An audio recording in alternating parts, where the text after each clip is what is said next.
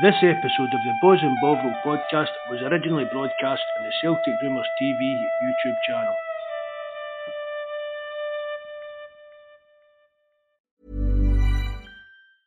Ryan Reynolds here from Mint Mobile. With the price of just about everything going up during inflation, we thought we'd bring our prices down. So to help us, we brought in a reverse auctioneer, which is apparently a thing. Mint Mobile Unlimited Premium Wireless. How to get 30, 30, bit to get 30, bit to get 20, 20, 20, bit to get 20, 20, bit to get 15, 15, 15, 15, just $15 a month? Sold! Give it a try at mintmobile.com/switch. $45 up front for 3 months plus taxes and fees. Promo rate for new customers for limited time. Unlimited more than 40 gigabytes per month. Slows full terms at mintmobile.com.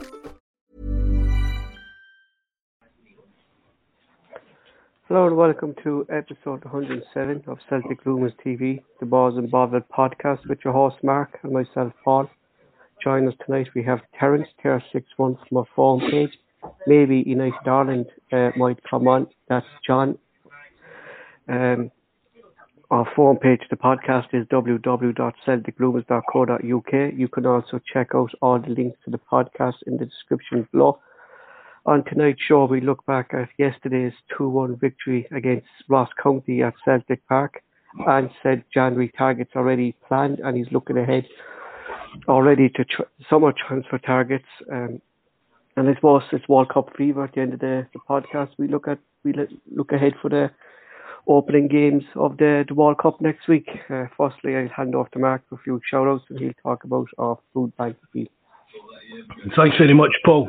A few shout-outs to some of the lads for the forum, with Tim Alloy, Glasgow Green, Old Malika, maybe be hearing from John later on. I said Glasgow Green, maybe a wee bit through there. I was reading something on the screen there, Paul. We're 635 subs now, so I think we've actually lost one there, Paul, have we know?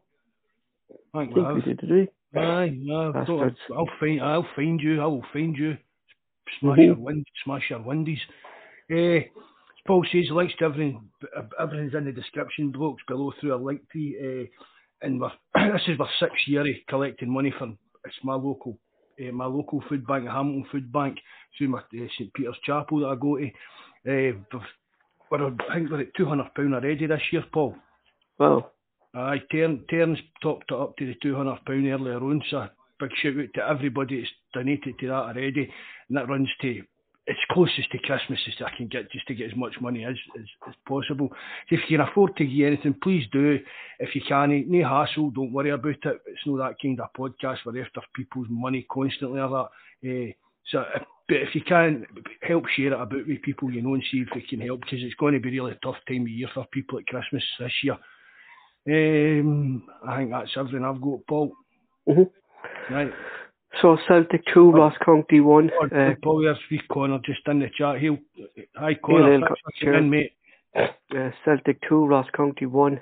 Concola opening the scoring for Ross County from the penalty spot after another controversial handball penalty given against Celtic when Matt O'Reilly was alleged to have handed the ball in the penalty box. David Turnbull levelled on the 62nd minute. Another lovely goal again from Haksabanovic, set up again by Rio Hate to make it 2-1, securing all 3 points for Celtic. Celtic now go 9 points clear at the top of the table after weekend results. This game again was overshadowed by a shocking referee performance by Monroe and VAR. It's just getting bad from worst to worst, really. Check it out.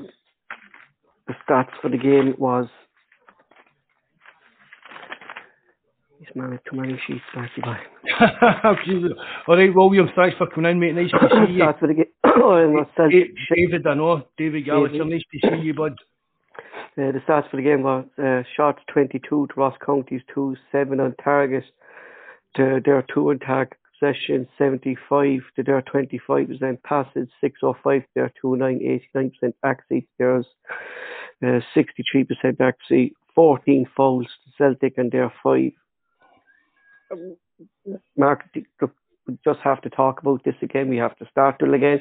It's going to be on every podcast, but not so much VAR yesterday, but that referee performance by Monroe, basically didn't know the rules of the game. One, the Ross County keeper drops the ball, picks it back up, which you can't do. Then a Ross County player gets injured and he doesn't have to leave the field. That doesn't matter. That's different, but Paul. So I saw someone on Twitter, somebody talking about that, and Mikey came on the live chat. No, only if it's a booking. But the guy did get booked. The Celtic player get booked. All right, aye, so that's grand. Aye. So that's. I didn't know that. I saw someone on Twitter and I put it up. Me and Kev were talking about it, but then Mikey came on and says that they changed the rules a couple of years ago. Yeah, if the player gets booked, I just didn't see the booking. Aye. Even Brian, nice to see you in. Eddie as well. Eddie, that's Tiny Tim, isn't it? TT for the forum, isn't it, Eddie? But the thing, Mark, that gets me is Celtic had 89% of possession, right? We had the ball most of the game. The amount of but we still had 14 fouls. I know, it's craziness. It's absolutely craziness. It really is. Like, how is that? Like, when we have... So that means any time Ross County got the ball... You were basically fouling them. We were fouling them. Aye. And I've noticed that, Paul, it's been the same over the last couple of weeks. I've seen a few people on the forum and on social media and that talking about it. And, I mean, how long did we sit here and say that we needed a wee bit of physicality and a wee bit of muscle and dig about the team? And yet we seem to be, nearly every second touch we seem to be making... We seem to have the most fouls in every single game. Aye. Every second touch seems to be a foul, and that's no... I mean, it's not the football we're watching, if you understand what I'm saying. That it doesn't make any sense. It's not in our game, Mark, to be making we're not these fouls. Team. Do you know what I mean? No, we're not. Like, and it's not in the way Ange plays, because it's a fast-flowing game that he wants to play. Do you know what I mean? It's not like when the opposition team have the ball, most times they're going to have it for at least 5-10 minutes, or they might have a period of 15 minutes to choke the game. But you're not going to create 14 fouls in that much possession. Do you know what I mean? No. You know, that's if you break it down to that, like, you know what I mean, 15 minutes per game, Mark. I mean, like, I'd like to see I would like to see, Paul, really, at the minute, it's just like daft wee niggly fouls that could either... That shouldn't be stopped, Mark. Aye. I mean, it's some of the fouls that we're getting against us, I feel like the slightest wee kind of tug on a jersey and stuff like that, which, I mean, it's a physical sport, Paul. You're always going to get a wee tug and stuff like that, but when there's a tussle going on, but not constantly getting fouls for that kind of thing. And while we're talking about referee, was it the penalty appeal we had with Alston in the box? It was just a blatant shove in his back. Exactly, yeah. I mean, that was another shocking one, man. But really, he gave a free kick, Mark, against Giamarcus a few minutes earlier for the same type of foul. He did, aye. So why is one not the same as the other? Like, do you know what I mean? You know? Evening, you, Deef. Thanks very much for coming in again, mate. Appreciate it. It's just blatant. There's no consistent. No, it's not, Max. Consistency. And you know? it's consistently inconsistent. And that's basically what it is. It's just that yesterday. That was, I mean, well, the handball. Even take that away, because really that was really only the decision VAR put any kind of say in, really, wasn't it? Yeah, but my problem, Mark, it was actual referee. It was actual referee. The referee that blew it up. Yesterday. Yeah, aye. He blew it up. But the problem I'm having with VAR in Scotland, Mark, is the VAR official does not overturn the referee. Do you know what I mean? That's the problem I'm having. VAR officials not going, look, Dave Munro, I think you got that wrong. Go back and have a look at that there. You know, that it's not happening. If whoever makes a decision, yeah, grand, I'll go with that. It's like vice versa. If VAR make the decision, the referee's not going to look at the monitor. He's going by what VAR's telling him. You know, I keep saying it, Paul. Yeah. VAR shouldn't be telling the referee how the decision is. He definitely shouldn't. No. And even I've seen on the other kind of blogs and things like that. People are even putting in the comment. I've said it all along, Paul. One of the basic rules of football is that a referee's decision's final. But it's not the referee if it's the VAR that's telling the referee what to do. Who's actually the game? Aye. Who's actually refereeing the game? To see if it's just going to be VAR, do we really need the referee running about the pitch? Or we need somebody to stand in the sidelines with some kind of signal that the game's to be stopped for something. It's just, I'm just really, it's turning in. It's been here as many weeks as that now. 3-4 weeks or something like that. It's 4 just weeks, been a shambles from day one, really, it doesn't, like, you're seeing, I remember Andrew saying last week, there's teething problems. They came out and said there's teething problems. I mean, these aren't teething problems. These are human errors that's making these teething problems. Do you know what I mean? Shouldn't it be teething problems, Paul? No, but that's what I'm saying, Mark. How long has VAR been getting about now? Teething problems, Mark, is they're blaming VAR. Aye. But they're not blaming VAR. You can't be blaming VAR when these basic human mistakes are happening. It's like I'm constantly saying to you, Mark, it's not the system, it's the officials. And if you ask me, Mark, they're just not able to they're not able to use it, or they haven't been trained properly in this. Do you know what I mean? You know, it just looks like that. I said all along, Paul, what this was going to be was just the referees doing what they've always done, scratching each other's back. Mm-hmm. There's still, again, there's no accountability, there's no explanation of how VAR or the referees come to these decisions. Mm-hmm. Mark, it's bad. It's pointless being brought in. It's bad, Mark, and it really is bad if Chris Boyd comes out and he says, how was that a penalty against Matt O'Reilly? It's bad if he comes out and says that. Do you know what I mean? There's officials now, Mark, who are anti-Celtic coming out saying these stuff, like, you know what I mean, that they just can't be justified, Mark, because the evidence is there now. I totally agree with what David's saying there. It was outside the box. It was, yeah. Aye, even at that, I still don't think it was a foul or even a penalty because of... Mark, he was too near. Aye, his hand was done by his side. Aye.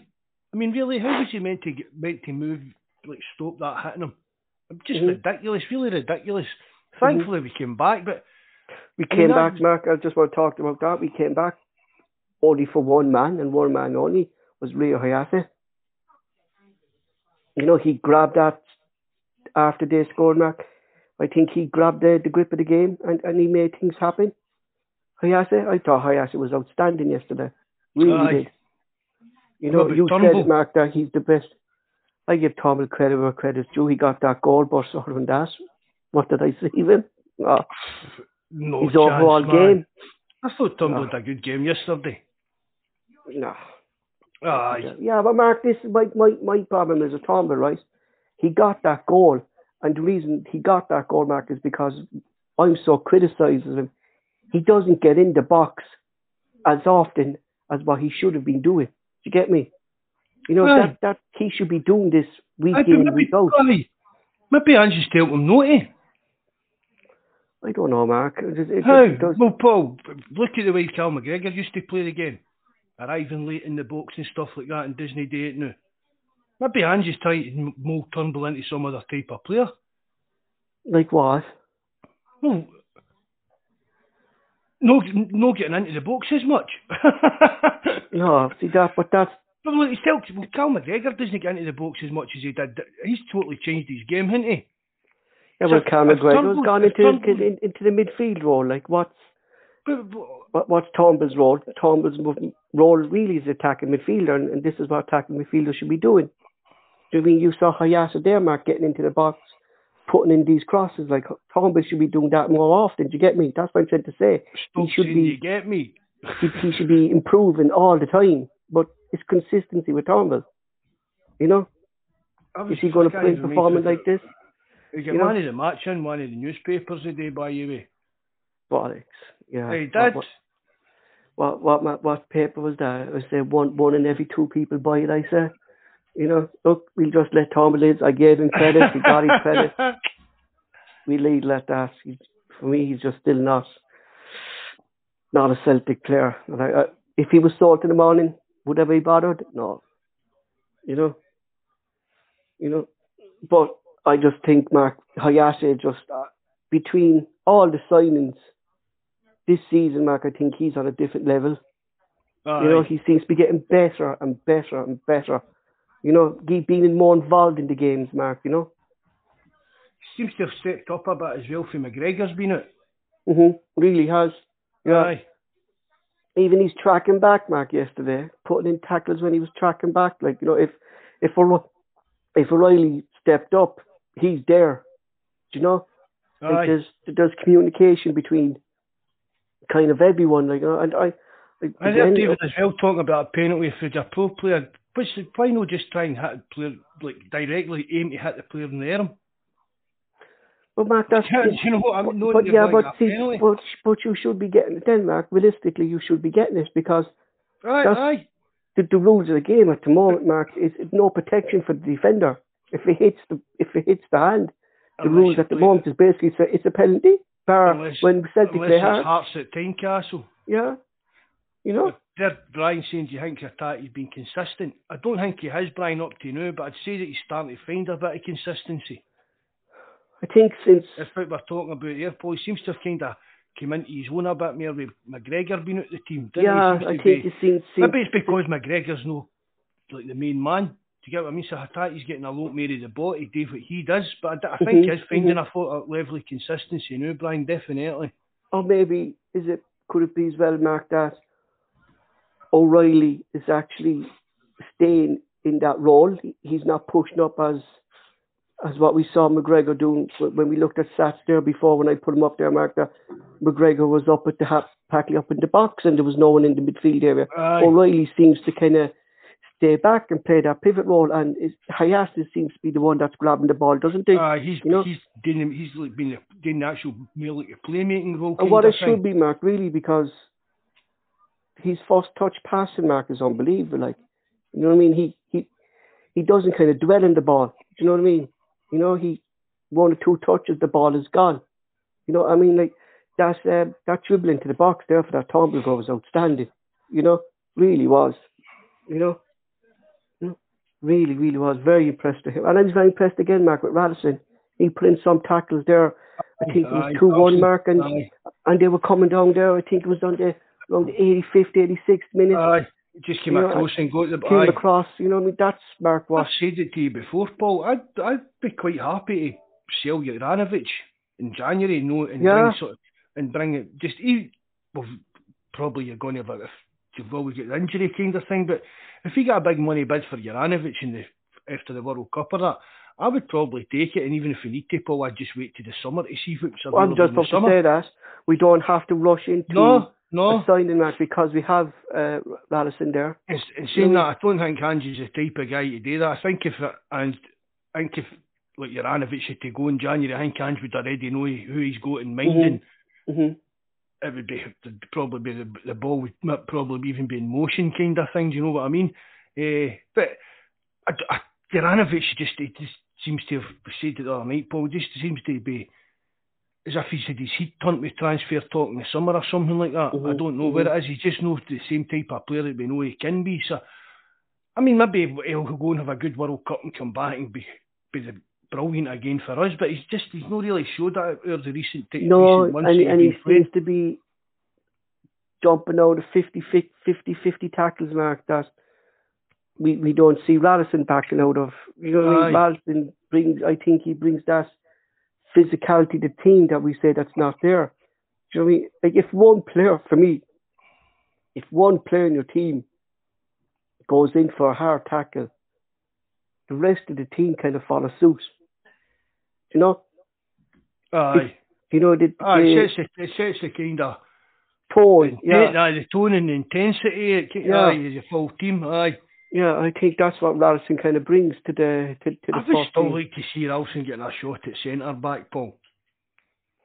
Could Mark, yeah, but definitely because he has the height. Like he's a big lad. He's a big unit. He's big, strong. He's quick.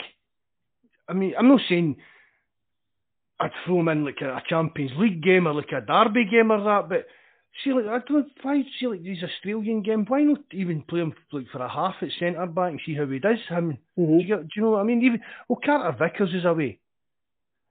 Yeah. So why not fling him up, as I said, in a friendly, put him in beside Starfelt or beside... Instead of trying Starfelt and Jens and Welch or something like that. Just try something. Just give yourself a different option, somebody that, and then again it's a case of if anyone would ever need to do it, we've got a player that we know we can play in there.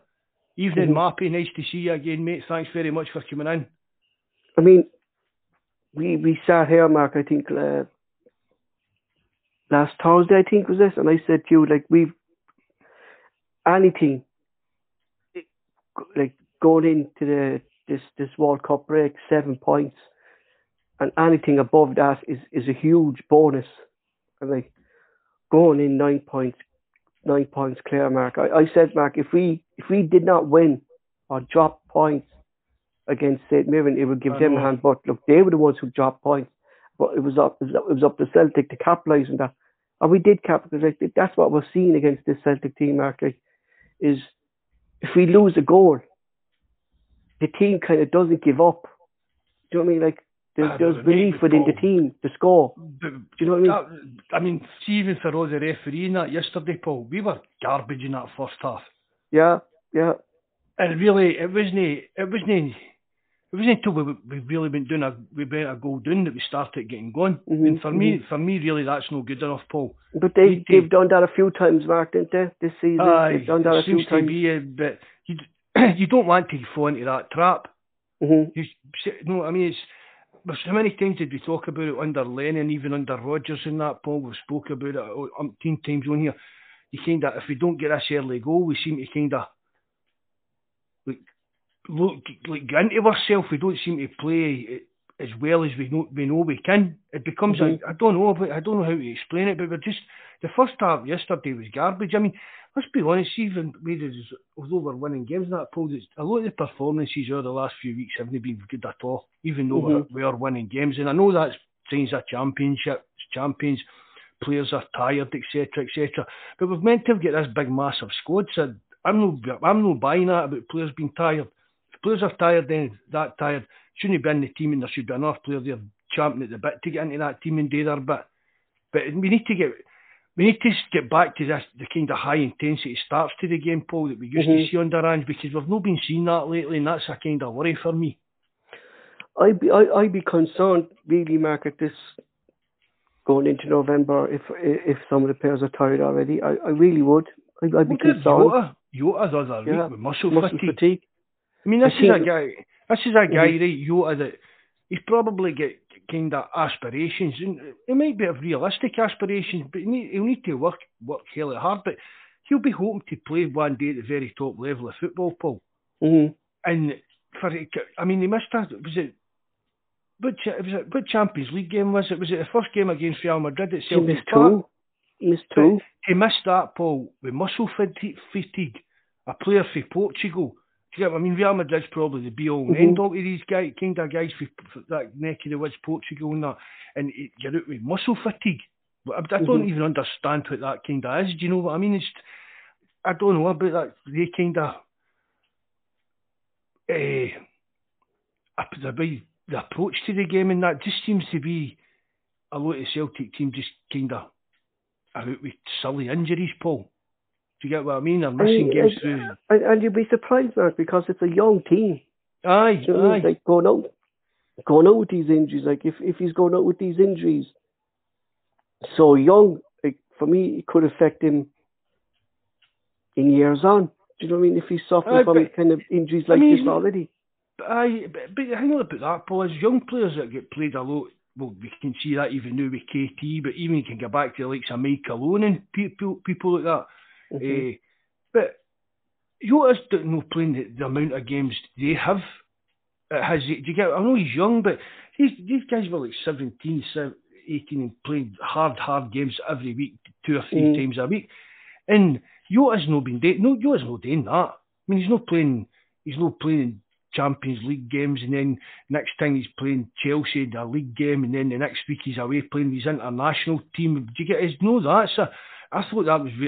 I don't know if I'm not stirring or any conspiracy theories, but I don't know if there was maybe something else behind the scenes with that, because I just don't buy that muscle fatigue story, man. I said that to you, Mark. Is there something else going on here that we don't know about? Because he seemed out for a long time, Mark, for kind of muscle injuries, and then I'm saying he still kind of wasn't ready. Like, was it a muscle tear? I mean, more so than a muscle fatigue. You know, that's what I'd be kind of looking at. You know. Well, again, it gets down to Ange that he always plays his cards close to his chest when it comes to injuries and that. Paul, so it could even be down to something like that with his data protection stuff and that. But I just thought it was a really, really strange one, because even if I was feeling a wee twinge of that, Paul, I'd be running through a brick wall to play against Real Madrid at Celtic Park. Yeah, well, players are different now, Mark, aren't they? These young players, Mark, they don't. You know what I mean? They just don't. Do you know what I mean? All right, Terence, bud. Good evening, James. You go back years ago, Mark, and they'll have a split head, and they'll just wrap a bandage around it, and they'll play on. No, like we saw that with Abada, where he get that knock in the knee, Mark, against Real Madrid, and he went off, and he was grand then for the weekend. Do you know what I mean? Aye. You know, and I know sports science and that plays a part on it, but I still think muscle fatigue's a bit of a wussy thing to miss a game against Real Madrid way. True. Welcome, Terence, again. Just your thoughts on yesterday. Yeah, it was a hard watch, no, Paul, and not for the way Celtic played. It was just a hard watch with what went on, but it was a brilliant result because I was kind of the more I was looking at it, the more I was thinking, oh God, this is going to go the wrong way through no fault of Celtic. But yeah, brilliant result, and kind of shoved one right up, particularly the referee. Sure, we might talk about that later on, but yeah, it was a brilliant result. It was huge, especially the fact that the other crowd had I got a draw that morning as well, so it was brilliant result. What was your thoughts? And like we kind of tipped it a while ago, Terence. There, what was your thoughts? And I think that was actually one of the worst performances. Just a referee who basically didn't know the rules of the game. You know. Well, it's either Paul, he doesn't know the rules of the game, or it's just out and out blatant cheating. It's one or the other. Like. And either one is hugely unacceptable. I mean, how can the referee play a minute and a half of injury time in the first half? You either play a minute or you play 2 minutes. You can't play a minute and a half. And you have the Kyogo incident with the keeper. I mean, it's just like he made it up. It's just like he made it up as he was going along. It's like something. If you saw that in Sunday League football here, in junior football or junior B football or C football, you would laugh. You would laugh like going like, "Ref hasn't a clue what he's doing here." And this is a guy in top flight Scottish football. It's as I said, it's either complete incompetence by the referee or completely cheating by the referee. Either one is hugely unacceptable, and you know it makes a mockery, and it just shows, as we had said a long time ago before VAR came in, there's nothing wrong with VAR. It's the people that run VAR that they're completely incapable of doing it, or again they're completely biased. But I said it to Mark even earlier on there today, like if Celtic, and Mark probably said his fair point, they probably won't, but if Celtic shouldn't or don't call out this after that, like there's something seriously wrong, because it's just the level of it yesterday, Paul, was just frightening. I mean, he couldn't wait to give a penalty for O'Reilly's one. He just couldn't wait. And basically, if that's a penalty, if you're a manager now, basically what you say to your players, if you get in the box and the opposition's in front of you, in my opinion, flick the ball straight at his hand, and it has to be a penalty. You know, I mean, Celtic wouldn't get him, but if it goes roles reversed like that, God, and he knows what's going to happen in the first derby match, or the next derby match in Ibrox. I mean, if the Celtic player is within 10 yards of a Rangers player and they fall over, they're going to be a penalty. Well, you know, I saw yesterday actually about that game was their penalty that Ryan Kent basically got booked for diving first for the penalty, and then it was VAR called it back, and the referee then receded the yellow card and then gave the penalty. So it was VAR that made that decision. You know? Yeah. But as well too, Paul, if you look at it, I didn't see their match. I just saw when I saw it was 1-1. I saw that it was on last night, and I saw a brief highlight. I wouldn't watch them if I was paid. It only when they're playing Celtic games like you, yeah. No, but yet in every game that they've played so far, like yesterday, there was 9 minutes injury time for their game. 9 minutes in the second half injury time. But they played 10. They played 10, yeah. So basically, I was actually talking to Mikey live on Skype while the game was ending. He was giving me a running commentary on it. But it's basically like it's nigh on basically playing another quarter of a half. I know it's 45 minutes before anyone comes in, but it's nearly playing another quarter of a half of football. To like 10 minutes. How in the name of Jesus can you get 10 minutes injury time? That's an unbelievable amount. Like and yet you go to the Celtic game, the referee couldn't blow up quick enough in the first half. And I'd say if he had and even in the second half, he went further than the allotted 4 minutes or whatever it was. He did, yeah. I know someone might say someone was down for a minute or whatever, for a few seconds, whatever. But he still extended it. There was probably 5.5 minutes he played there. Like, so I mean, it's becoming blatantly obvious. Either, as I said, they're either really, really bad, which most of them are, and there's a massive level of basically cheating, which there seems to be as well. Like, Mark, you just can't really disagree what Terence is saying about it. Like, there's conspiracy for two of us, cheating or just blatant stupidity. I used to just put it down to blatant incompetence, Paul. Although there was always be odd occasions, I'd say that it was justified of being caught doing it before. But overall, because as I've spoke to Jonas and other people, but it's not just our games, it's Celtic games that suffer for this. But it's ridiculous. Like, it's hard to actually put into words. Is it cheating? I mean, let's be honest. Is it? Terence, do you honestly think it's cheating? I do, yeah. You do? 100%.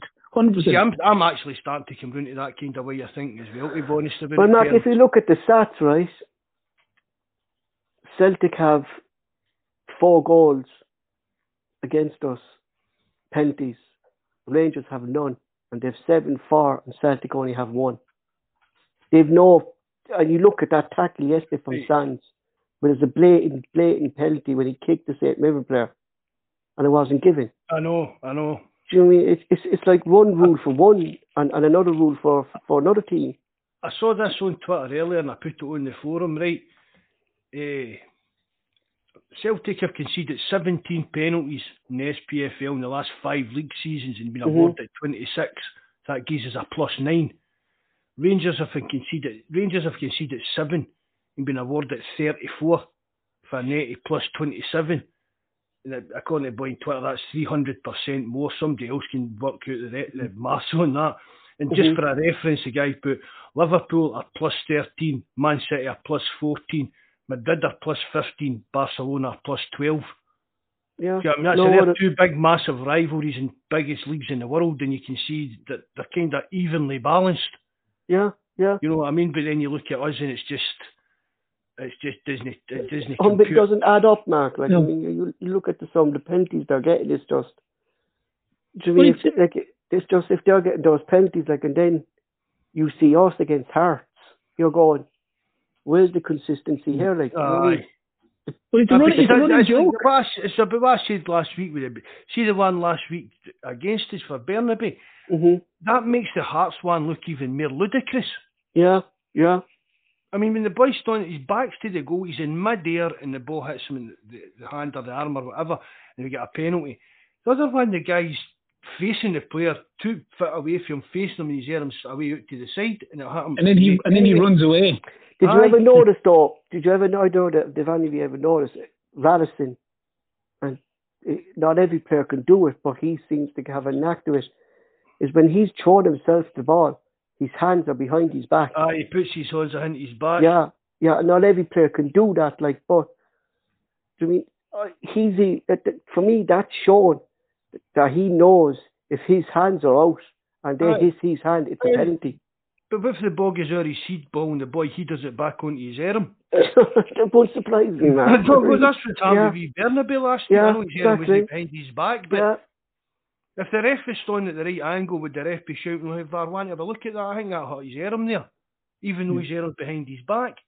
It wouldn't surprise me something. Yeah, it really would, Mark. Yeah, you know what? If there was a penalty call for that, but even Malky McKay came out today.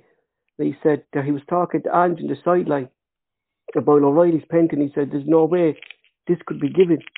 No. Do you know what I mean? And it was given. I mean, obviously, the manager, you're going to take that, especially when you're Malky. Oh, of course, you can't blame him for taking the market. Struggling to keep the team in the league. It's not up, but he actually couldn't believe it himself that it was given. Do you know what I mean? But you have to understand, Paul, as well, and I'm saying this as clear as day. If the ball touches a Celtic player's hand or arm in the box, it's going to be a penalty. It's going to be a penalty from here going forward. It's going to be a penalty, regardless of whether your man's an inch away from him or your man's 5 feet away from him. If the ball touches a Celtic player in the arm, they're going to award a penalty. Simple as that. Mm-hmm. And that's why I think there's blatant cheating involved in it. I really do. And some of the nonsense is just some of the nonsense of it. It's beyond a joke. And the only time that Celtic got awarded the penalty against Livingston, which was even a dubious penalty, we had discussed. They were probably happy enough to give him that penalty. They were 2-0 up at the time. Right, that's the thing, Terence. They get it when it doesn't matter. But we've got that if it was sitting at 1 each. Yeah, or 1 or 0 all, or they're not going to get a big penalty. They're not going to get a big penalty decision. They're just not. We always get penalties when we don't need them. As you say, Terence, we're 2-0 up. We get a penalty, so it really doesn't make much difference. But they're yesterday, they're 1-0 down. They get a penalty. That's a point. I know it's good for us that they still drew, but still they picked up a point on another dubious penalty. But that's the running joke, though, Mark. I said that to fellas in work. Fellas were saying to me, they're playing so. I said they'll get a penalty with VAR, and they all started laughing at me. I said, "You think I'm fucking joking, boys? Sorry for swearing." I said, "You think I'm joking?" I said, "But it is. But that's the running joke, like." Oh, Rangers are losing. They'll get a penalty. And the problem is now with VAR, it's even more help to them that they can kind of justify it. That's the problem. Look, just even see when you look on the forum and that over the last couple of years, I mean, they're all Tim Alloy. Look at the money old Tim Alloy's made off of betting about Morelos getting booked and them getting a penalty in games. Yeah. He's making a wage off of that nearly every week. You get what I mean? And as you're saying, Terence, you can predict it now. I said yesterday that I think I said 4-1, was it, Paul? I said, but they would get something out of VAR, they'd get a penalty out of VAR. I'm convinced what you're saying, Terence. See if you know, Celtic are going to at least have a penalty against them in the majority of games. Yeah, kind of looking like that, isn't it? I mean, and even came back, didn't you? One of the boys put it up. Was it David that put it up earlier? I don't even think O'Reilly was in the box. I don't think he was in the box either. No, he was outside. He was out. He was half and half. Yeah, his body was on the line, but his hands were outside the box. Do you get me? You know, but even the ball was handed outside the box, though. Do you get me? But if you look at it, the Ross County players, like, he's a foot from him. No one appeals. No one makes an appeal. No player appeals. That was like Dundee United one as well. We Bernabé in Dundee United player was looking for that. No one appealed, and that's why when you look at players and you look at players' reactions, generally on the pitch, they give you a good insight into it, whether it's a bad tackle or whether it's a handball or whether it's something like that. Yeah, if you compare that yesterday, the Burnaby one, Dundee United never even complained. The Ross County guy never even made a motion to claim for a penalty, as opposed to say the two penalties that Celtic conceded against Hearts, which were both blatant penalties, and they were given. But then if you look at the Hearts guy, he knows he's done it. He's running away with his hand behind his back as if he's 10 years of age, and yet there's nothing given. Like, it's just like I will be amazed if in the next derby match, if Celtic don't concede at least one penalty in Ibrox and get a player sent off. I'd be amazed. Yeah, that'll be my most worry as well going into the next derby. Yeah, and that would be. Yeah, I would think there'll be stonewall penalty given to them, whether it's a penalty or not, and I'd be amazed if a fella isn't red carded as well. Mm-hmm. That's just my opinion on it. Even Matt O'Reilly came out after the game and he said, like, the ball hit off my hand and my hand was down by my side. Like, what am I supposed to do? Do you know what I mean? He said it like there's been decisions gone against us, and I'd be surprised if he gets pulled in that. I think you might have a wee charge coming out of that, maybe, but Celtic should just fight it. Exactly. I'm sick fed up of Celtic just accepting stupid wee daft things like that, Paul. No backing the player up. But Matt, this is the time to be doing it. To do it when we're winning. Because if we lose it, why weren't you doing these ones when you were winning games? Do you know what I mean? Keep it consistent. But as well too, Paul, after yesterday, and Matt O'Reilly was dead right. And if the Scottish FA come and say, well, blah blah blah blah, they could Celtic should be turning around and going, sorry, can you explain to us how a referee plays a minute and a half injury time? First of all, can you please explain to us the reason why the referee gave a free kick to the keeper when there was no free kick, when the keeper put down the ball and picked it back up? Why is that not an indirect free kick? That runs with the game, Terence. He can't pick up the ball. No, and then there's numerous other incidents in the game. Can you explain how that's a handball and this one isn't a handball? If Celtic have a list of things and go to the Scottish FA and say, we need you to explain these to us. We need you to explain to us how this can occur.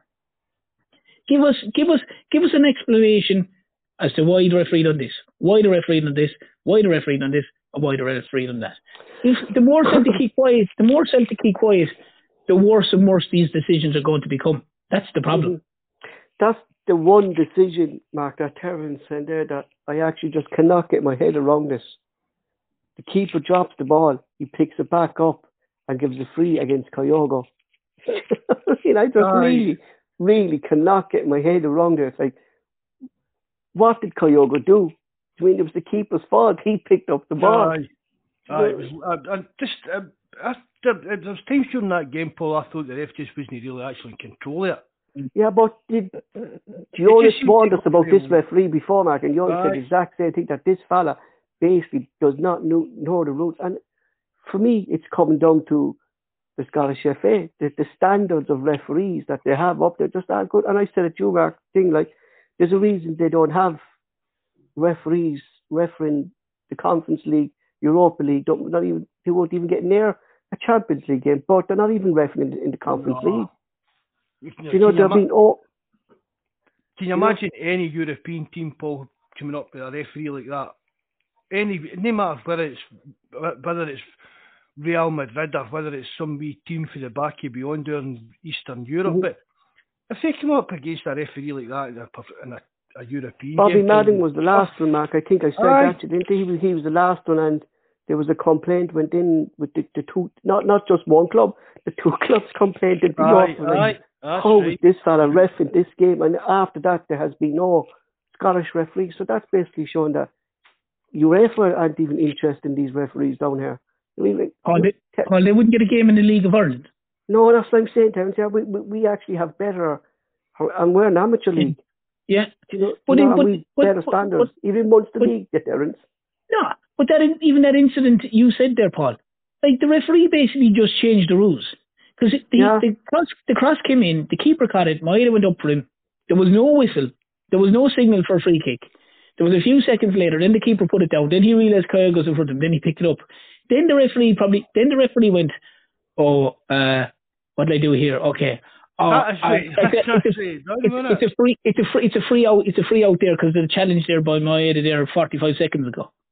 And you were like, are you serious? Like, and even like, I'd say even all the Ross County players were probably looking going like, what is this clown doing like? And that's what Celtic should do. Making up as he goes along like. Do you know what Celtic should do? Let Tom Boyd approach the Scottish FA about the decisions about the referee. The things he comes out with, Mark, and Celtic TT, they're just unbelievable, aren't they? He doesn't miss the target very often. I love listening to Tom Boyd, I really do. Just answer that, Paul. We'll go that way, Rod. Evening, Rod. The thing about that is, right, we've spoken about this earlier on, but Rod, it turns out if a player's been booked, the guy doesn't need to leave the park. To the Celtic, I can't even mind what Celtic player was it that got booked, Paul? No, I can't remember. That's why you said I can't remember, Mark. He get booked. Was it no? Whoever it was that done the challenge, he get booked, so the guy didn't need to leave the park. It's a rule that's been brought in over the last couple of years that one of the boys on the forum just brought to our attention yesterday. Yeah, I knew that rule was there, but I actually didn't see the Celtic player getting booked. Do you know what I mean? That's why that's what I'm thinking it was, Terence Haksabanovic. I think it was him. But I'm like you, Paul. I don't think I actually showed you on the screen I'm getting booked, but I think he had been booked, and that's why the player didn't have to take off. But every time a player get injured, he's getting off. Tom Boyd's like, somebody must have told the referees the rules at half time and stuff like that. Yeah, do you remember when Matt O'Reilly went off? Yeah, some must have taught the referee about the rules of the game. I think they said is it something like if it's a foul and the player basically the opposition player gets a booking, the player doesn't have to go off. Or if it's just an injury, you have to go off like. Yeah, but my problem is with that, Terence, right?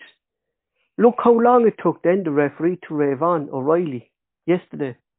Do you know what I mean? It's like the player going off is getting punished for receiving treatment, it's up to the referee's discretion then to wave him back on. Like, why didn't he get raved back on? They're about 2-3 minutes into the game. You know, but that's exactly the same as what I said at the start upon. Yeah, but that's a rule. That's just the cheating, like. Yeah, but that's a rule. That it's basically like, why should the injured player? I know it's encouraging people not to go down and time wasting like that, but if you're seriously injured, you shouldn't be waiting on the sidelines 2-3 minutes to come back on. Like, you know, it's speaking about Haksabanovic, that was some goal yesterday, wasn't it? Mm-hmm. Really, really was. He took that well, didn't he? Brilliant finish. I'm liking him. I really am. I'm really liking Haksabanovic. I think he could. I mean, people in the live chat yesterday pulling that, I don't think he'll be here that long and that. I don't know. How do they know, Mark? Yeah. He's only young just because he's playing well. It's like people, Matt O'Reilly, he'll be away in January.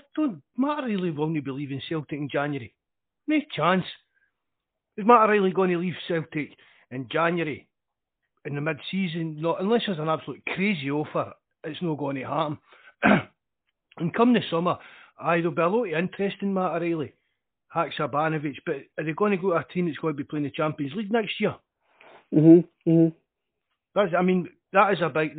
We've spoke about it even with potential signings. If you're potentially signing somebody, you can say to them, "We'll be playing the Champions League next year." That's a big attraction, Paul, to young players that aren't going to. Do you get what I mean? Chelsea's not going to be signing them. Man City, Leipzig, they're not going to be signing them to play in Champions League.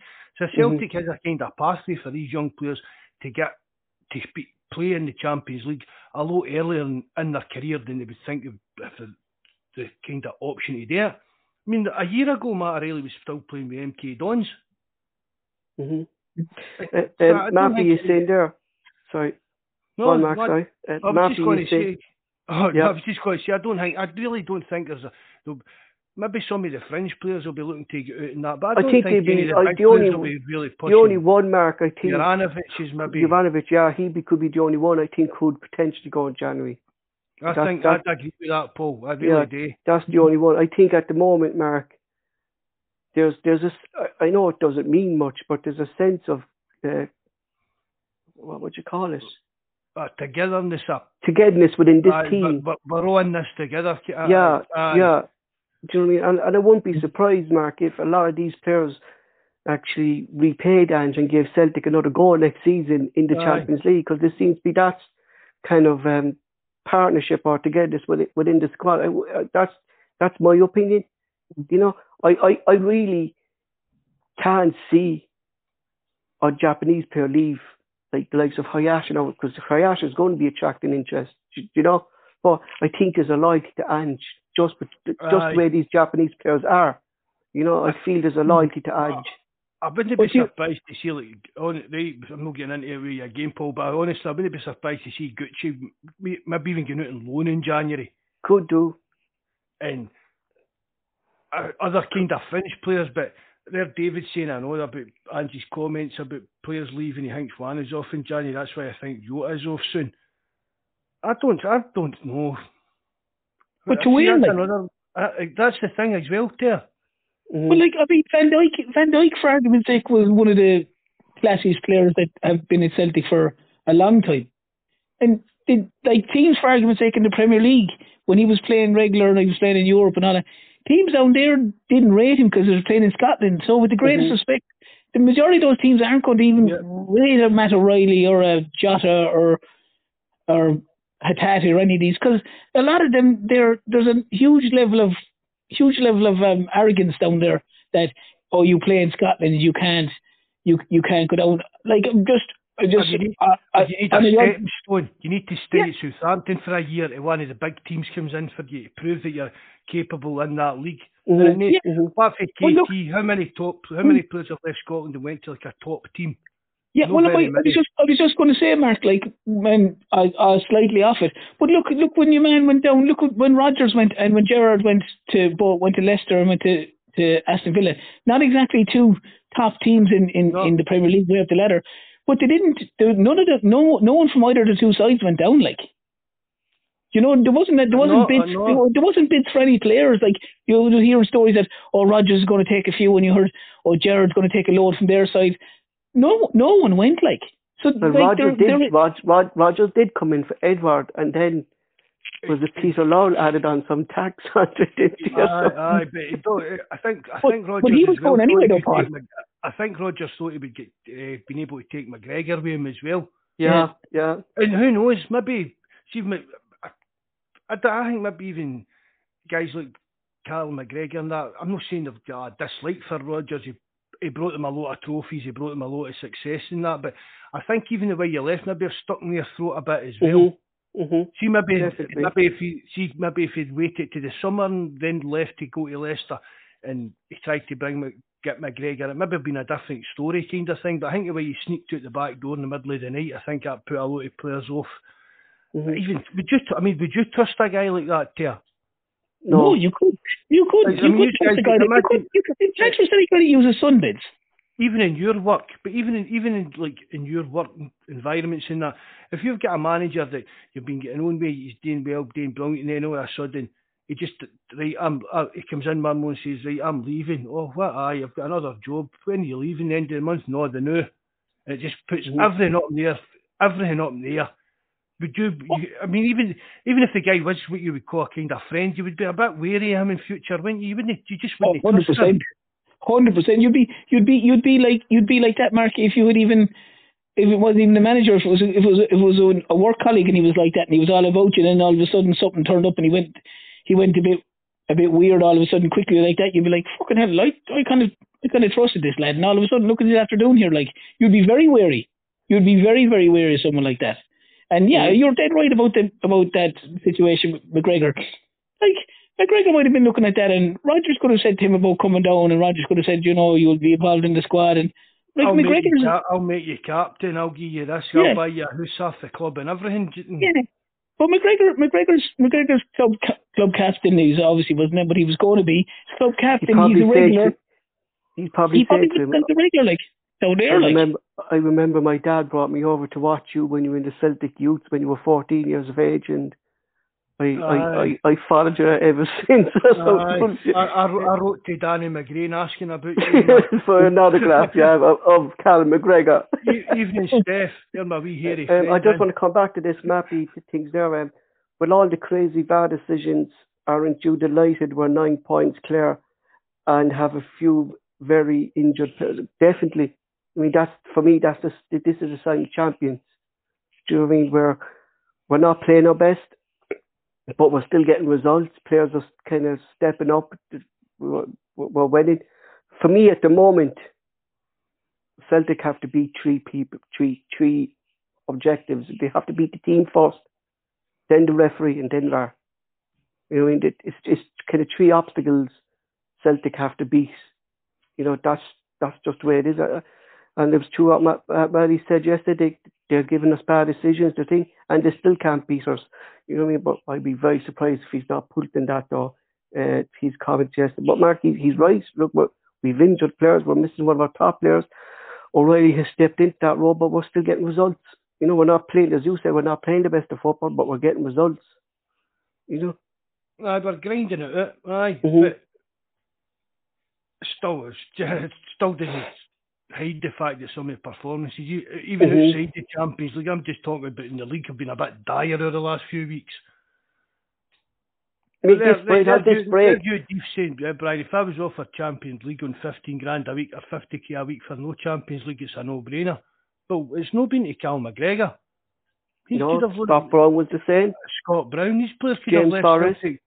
These players could have left Celtic for a lot more money, and haven't they? So who's to say that Matt O'Reilly's not going to say, here, this is actually, I'm actually happy here for the next X amount of years.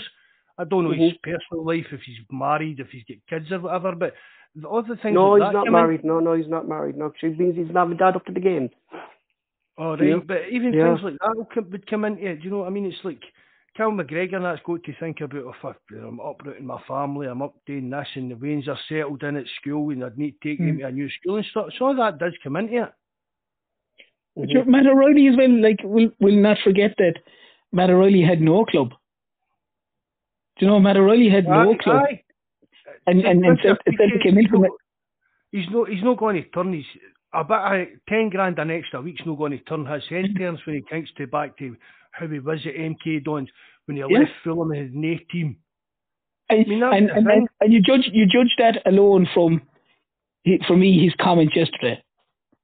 He strikes me as a kind of a fella, and I think everything that's gone on with it, it's really, really, I think it's annoying the Celtic squad, but the one thing it is, it's unifying them big time. And it's basically, I'd say, behind closed doors, they're like, right, lads, we're going to shove this right up them. We know we're up against here. It's a motivation. It's a motivation. Like, it's massive unity between the players because they're basically knowing what they're going out against. Like, and Matt O'Reilly said it yesterday. But like Matt O'Reilly, as I said, Matt O'Reilly had no club. He was training. I was thinking he was training with MK Dons, or he refused a contract from Fulham at the time, or whatever it was when he was there. I think he was doing a bit of training with MK Dons or something like that. He's not going to forget that. And I actually think as well, just relating to Matt O'Reilly, that he's actually learning a lot from Ange.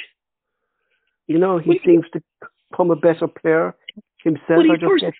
He's first team football, Paul, and he's also going to remember Celtic were willing to give me a chance. It's fine, all these clubs saying, oh, Matt O'Reilly was top of the stats, he was one of the top midfielders in all our stats and all our analysing and all this. Yeah, but none of you were willing to take a punt at him. Celtic were. And he's getting called up to the Denmark under 21s now as well, like something that mightn't have happened if he was down in MK Dons, do you know? I mean, when you're reading a live chat there and that, everybody's like, oh, money talks, it always does, players will always leave for money. But money doesn't always talk. I think it depends on the actual player, because Celtic's offered players a lot of money to come to Celtic. They didn't come because it was Scottish football. There's players done interviews over the years that said they got a healthy financial offer for Celtic, but they didn't fancy the Scottish League. So money doesn't always talk, although I do say that was the thing, Mark, with Yessi first time. He didn't fancy Scottish football when he was playing for Celtic, and then Neil Lennon phoned him up and gave him a 5-year deal. Do you know what I mean? After they'd agreed a loan with him. But I think I think a lot it does depend on the player, the actual player, and what his kind of, I don't know if it's ambition or outlook or plans or whatever it is, but I don't think you can say, oh, O'Reilly will leave, Hatate will leave, this one will leave, Haksabanovic will leave. There'll definitely be interest in them because they're all quality, good young players. But whether they go or no, ultimately it'll come down to the player. Because Celtic have always tell these players when they're signing them, look, you progress, you get better. If we get big money offers for you, we'll no hold you back. We're here to help you. We're help you to build your career, like we've done with Ayer, like we've done with Edward, blah, blah, blah. And we don't stand in the way. If a big money offer comes in, it gets put to the player if they fancy the move, and that's basically it. And whether the player says yeah or nay, the club doesn't force anybody out the door. That never happens. There'll be certain players that'll be mad to go. They'll be mad to get out the door, so to speak, and there'll be other players that'll be quite comfortable to be playing with Celtic, because obviously you said they're going to be playing first team football, and they'll be playing Europe every season, whether it's Champions League or Europa League. They'll be involved in it. But you'll have other players from, like, for argument's sake, I think the likes of Jota, if he got any good offer, he'd be gone like a bullet. I think. Yeah, I would think so. He'd be that type of player. Yeah. Yeah, I think obviously, like, Juranovic would probably go as well. I mean, some of the other, like, to be honest, I couldn't see it in any of the Japanese lads personally, because I just think they have a different. They seem to have a different mindset, and there's nearly like an honour, kind of, so to speak. Whereas some of the look, I'm not saying anything wrong with that. Maybe because they're foreigners, too. Yeah, maybe. I mean, is loyalty made like a not even like a Scottish thing, like a UK thing? Do we kind of put too much of that kind of loyalty tag on things like? You kind of time. I mean, that test, like, yeah. It's like the foreigners come and go, but you're expecting a certain kind of loyalty because they're Scottish, because they're Celtic supporters. Because, do you get what I mean? That kind of because thing. because they're born and bred in the whole lot, like, kind of thing, grown up in it. Yeah. Oh yeah. Listen, I agree with you wholeheartedly, Mark. On that front, but I do think that I think there's certain different individuals will have different levels of, so what they call it, loyalty. One guy might say, look, they've given me my break, I'm eternally grateful for them. I owe them everything. You might have other guys that will have it as a terminology, the stepping stone, and if for like an Edwards style guy or an Encham guy, as soon as someone comes in, they're out the door kind of thing. And I would think, with the greatest respect to him, I would think if there was a big name came in for, or a big deal came in for Jota, he'd be gone. If it was a bigger European side, so to speak, he'd definitely be gone, because I'm sure he has himself playing at a higher level down the line. You know what I mean? And I'm not having a pop at the guy, but he just gives me that impression, as opposed to a Matt O'Reilly or a Tate or any of these boys. I don't think they'd have the same urgency to leave. That's just my opinion on it, you know. And nobody, people are talking, oh, this one could leave, that one could leave. Nobody talks about Abada, who I think is one of the best youngsters we've had in a long, long time. He's a bit rough around the edges, and his form's not been the best so far this season, but what he's done for a young lad coming in that first year last year, that Abada's quality. But he was quality at the start of the season, though, Mark. He scored a lot of goals in the first 5 or 6 games. Maybe he fell off a bit there, but he had a hat trick against Dundee United. I think he scored about 6 or 7 goals. But his stats, as you said, between goals and assists for a guy of he's 20 years of age is absolutely. It's like, he was a fella in the Premier League and he'd done that, he'd be probably worth about 80 million. True. Thing about that. Just while we're on transfers. On there it's there, Paul. Can you read that? That's the latest stats, goals and assists and stuff like that. Yeah, but I can't come out there now because I'm on the comments. Yeah, it says 9 goals, 2 assists, played 22 games, 30 shots, goals converted 30%, 70. Yeah, like, I mean, you know, I mean, he's banging. He scored 9 goals, and 2 assists. The Kyogo one's a bit worrying for me, terms when you look at it. Well, I can actually zoom in on that. Yeah, you can if you large screen. Yeah, Kyogo 11 goals, 2 assists. Shot accuracy 47%. Yeah, but some of his misses are terrible, the Mark. I know. It's like missing your mouth with a fork, like. But the funny thing about it is, I do that quite regular. but your is that not common? No. It is. Yeah, but your accuracy percent is only 22%, so don't worry about it.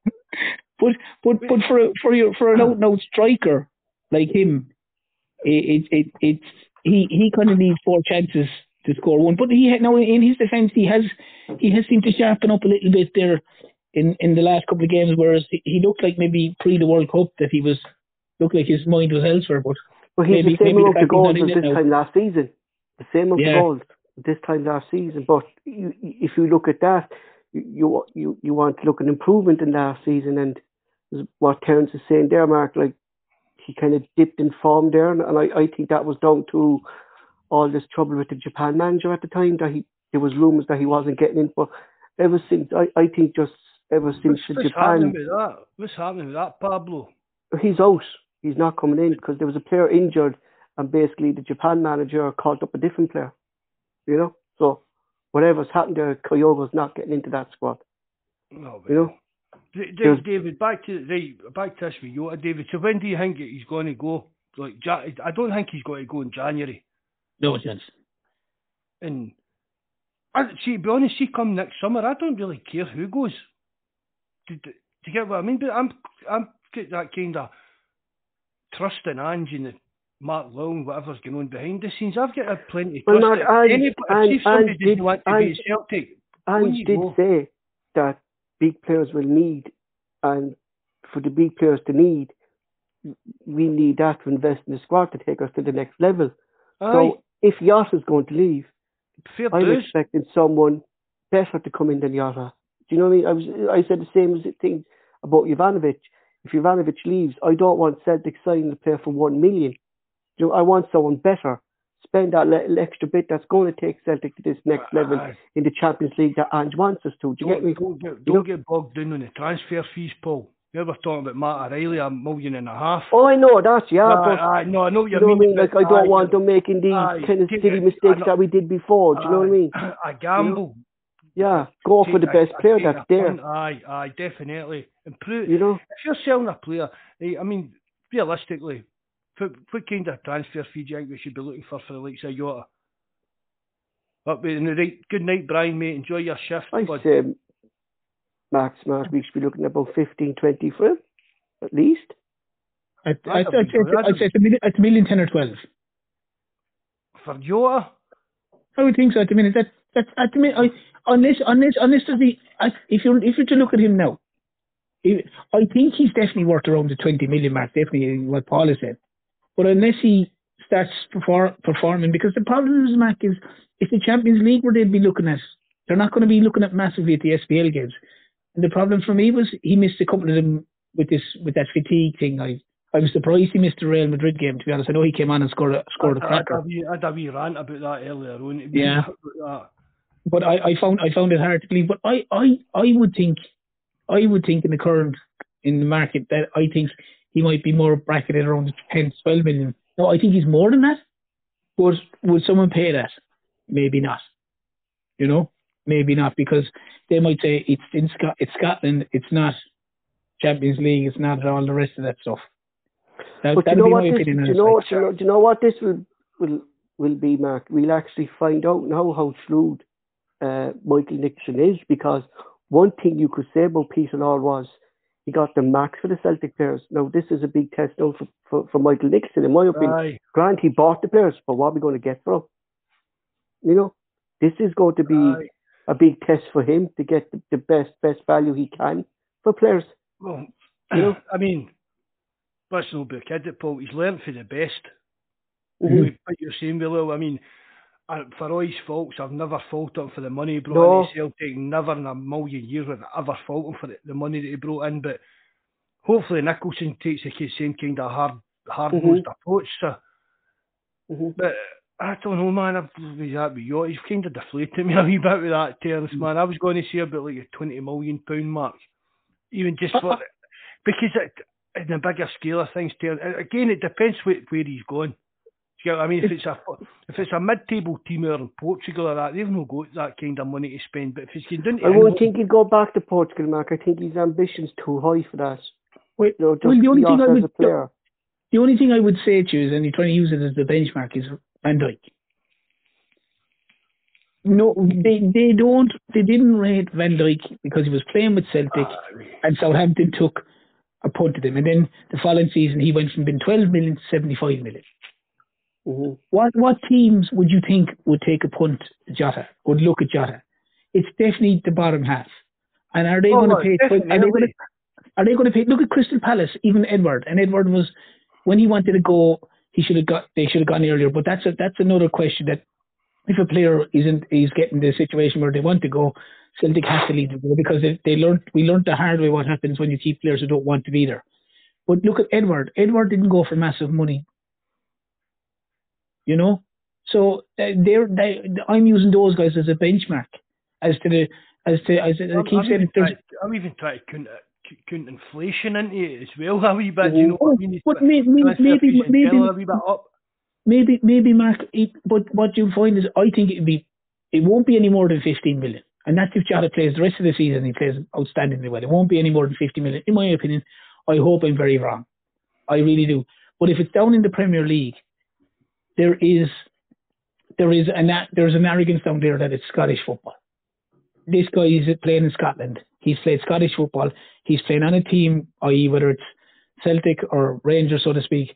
They're the top two. It's a two-team league. Blah blah blah blah blah. They've loads of ball. They've loads of possession. He mightn't be that good. He might only be okay.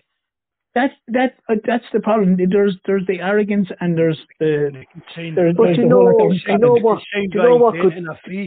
Do you know what could twist the arse of that as well, though, to stay Celtic for another season, right?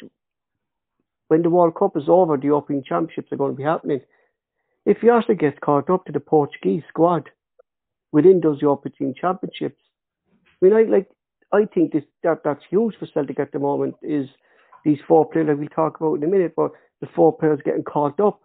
You're expecting Kyogo maybe, if I think this manager's going to be leaving after this World Cup, that he'll get caught up. He will get his turn.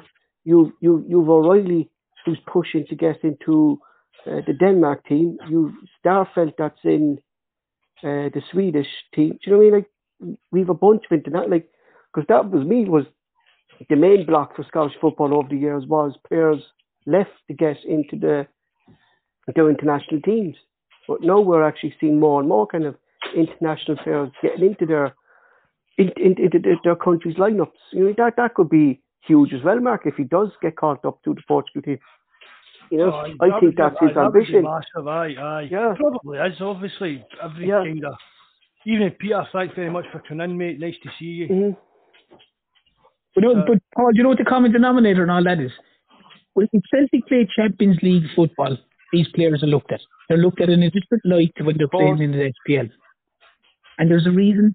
There's a reason that the likes of Starfelt, and there's a reason that the likes of Jota, and the reason likes of that are basically brought into these teams. Like, with the greatest respect, Jota's brought into the Portuguese panel because of the way he played in the Champions League games, the ones that he did play in. It's not because, that he's played very well in Scotland, but they're probably not looking massively at the Scottish side. They're probably looking at more as the European side, you know. And it's no surprise that the likes of a lot of these guys, even like Starfelt last year in particular and all that, the guys who were getting called up, Cameron Vickers is a prime example. Would he have got called up to the USA team if Celtic weren't in the Champions League? Probably not. Probably not, you know, because the USA coach had a few, you know, wasn't 100% sure about it, the fact that they were playing in Scotland. The Japanese coaches come out and openly said that as well about players playing in Scotland.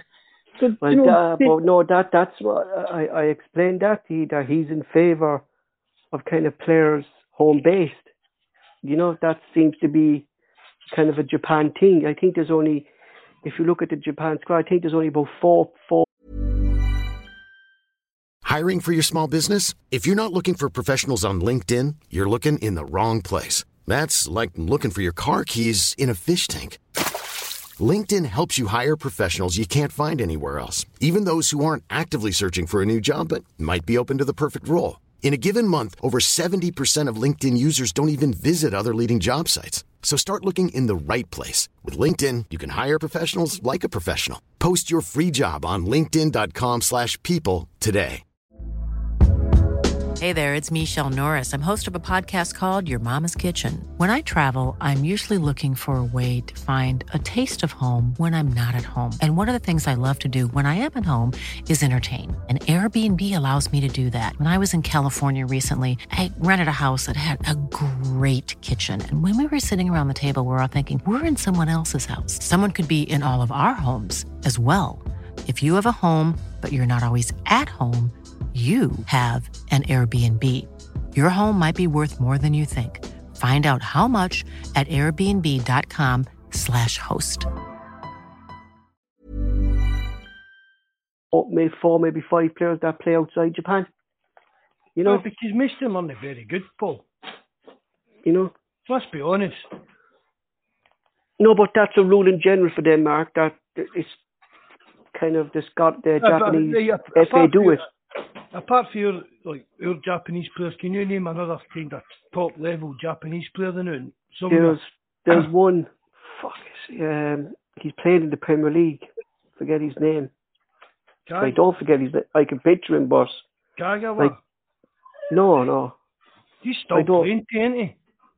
He's playing in this kind of university league, Mark, that Rio Hersa played. That's where he's playing, in that kind of league. But if you, I don't know his name now, Paul, but if you looked at last year when Celtic played AZ Alkmaar, I don't know what his name is, I haven't a clue. They had a right back, the Japanese fella, and he was sensational. He was a good player. I mean, Tim, knew you bring him up.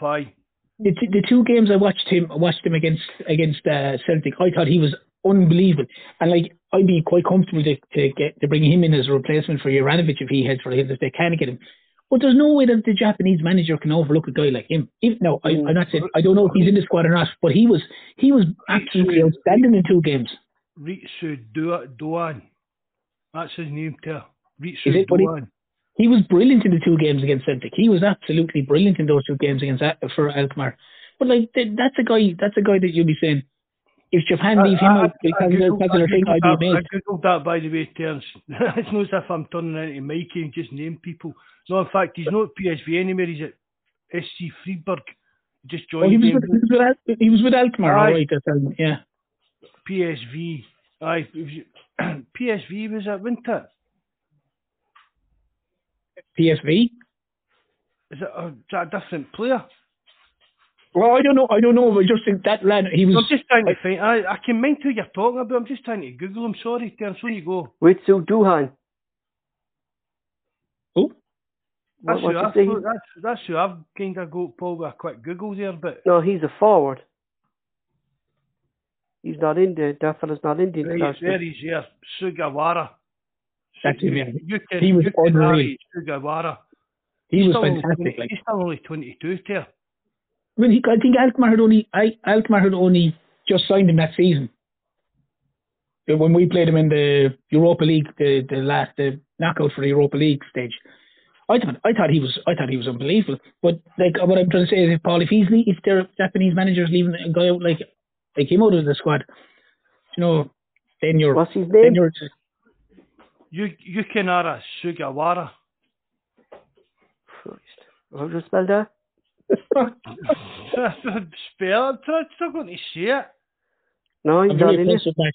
He's not in it. But there you go, like they must have unbelievable players. They're a link to his Wikipedia page. Can you see that in the comment, Paul? Yeah, wait there, yeah.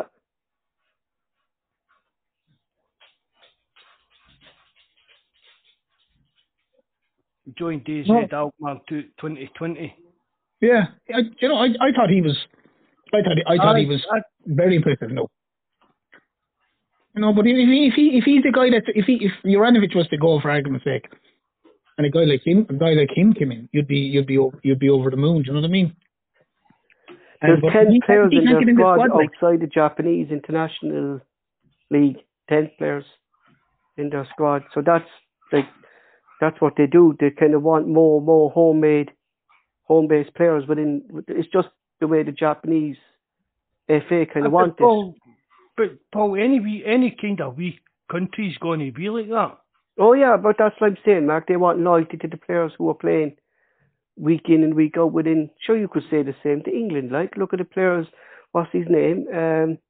Tammy Abraham there for Roma, overlooked, banging in the goals over in Italy, and he's overlooked in the English squad. A lot of countries kind of do that. Do you know what I mean? Unless you're Irish, we can't afford to do it because they're shit in the League of Ireland, so we can't call them up. They're not much better than the national team, man. No. What about I'm saying? Yeah, right back you're talking about Terence. I've just googled it as well.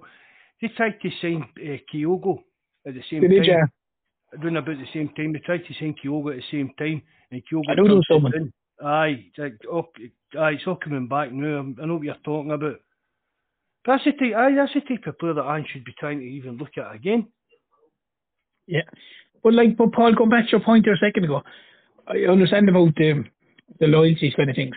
But when you're looking at a team like Japan, like surely to God, if a player's playing with AZ Alkmaar and a player's playing with, we say Yokohama, whoever they were called again, the player playing with Alkmaar is playing with Alkmaar for a reason, and the other guy's playing with Yokohama for a reason. The man with Alkmaar is better. The man with Alkmaar is better. It's simple as that. He's playing in the Dutch league. He's obviously a good player. So the loyalty thing will only get you so far, because the team will fall on their sword, because you're not going to, if you're going to leave out quality guys just because other guys play at home, you know what I mean? It could be a very short World Cup for some of them. Well, how do we know? This is a market we kind of never seen, Terence. You know, we kind of opened up our eyes to this Asian market since we signed these Japanese players. So how do we know these players being called up from this Japanese squad are better, but they just haven't been noticed yet? Do you know what I mean? Maybe fair point. Maybe, but you could put it that way. Do you know what I mean? Because if you look at that defender not being included in the squad is amazing.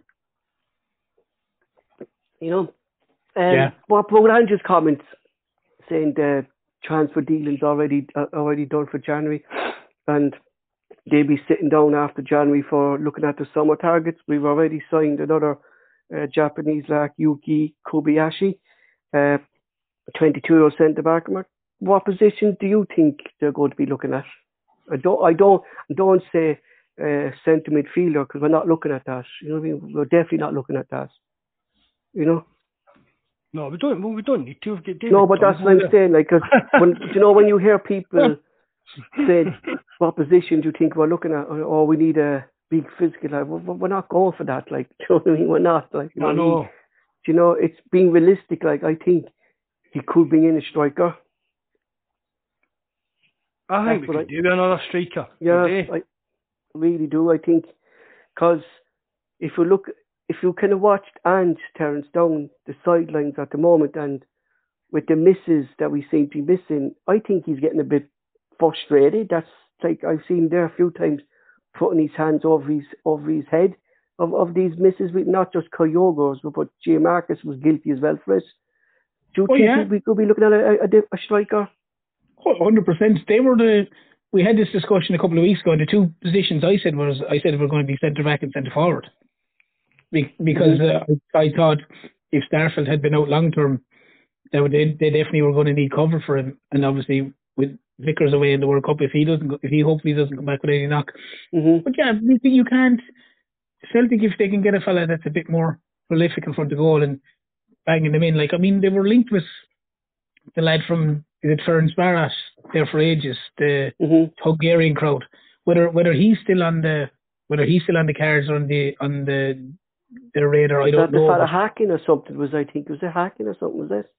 No, I don't know. I forget his name now, Paul. But it was the blondie fella. Wasn't it the blondie fella, the long hair or something? Was that him? No, that's you.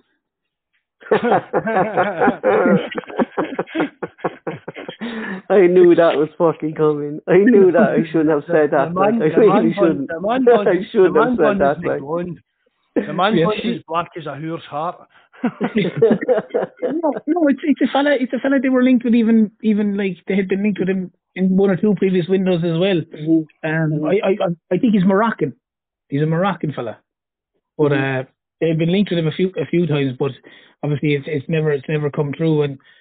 But yeah, look, I'm sure there's a centre forward there, because look, at the end of the day, Paul, they've got two centre forwards. If one of them gets injured and the other one isn't firing on all cylinders, you know what I mean? They're going to be up against it. I think as well, Terence, like what Mark was saying, and they're like, if Ivanovic left, we'd be happy just with Ranson, but knowing the way Ange is, he wants two for every position. But I think that's the only kind of position really where we're too lightweight. I mean, if one gets injured, and we saw last season, two of them got injured and we had to try Abada down there, or Maeda down there, and Abada worked, but we just not Ryan Maya, something like that. Terence, that guy's name is M-M-E-E. Aye. You know, yeah, that's him. Would you agree with that, Mark? Like maybe a striker we could be looking at, or something Ange could be thinking.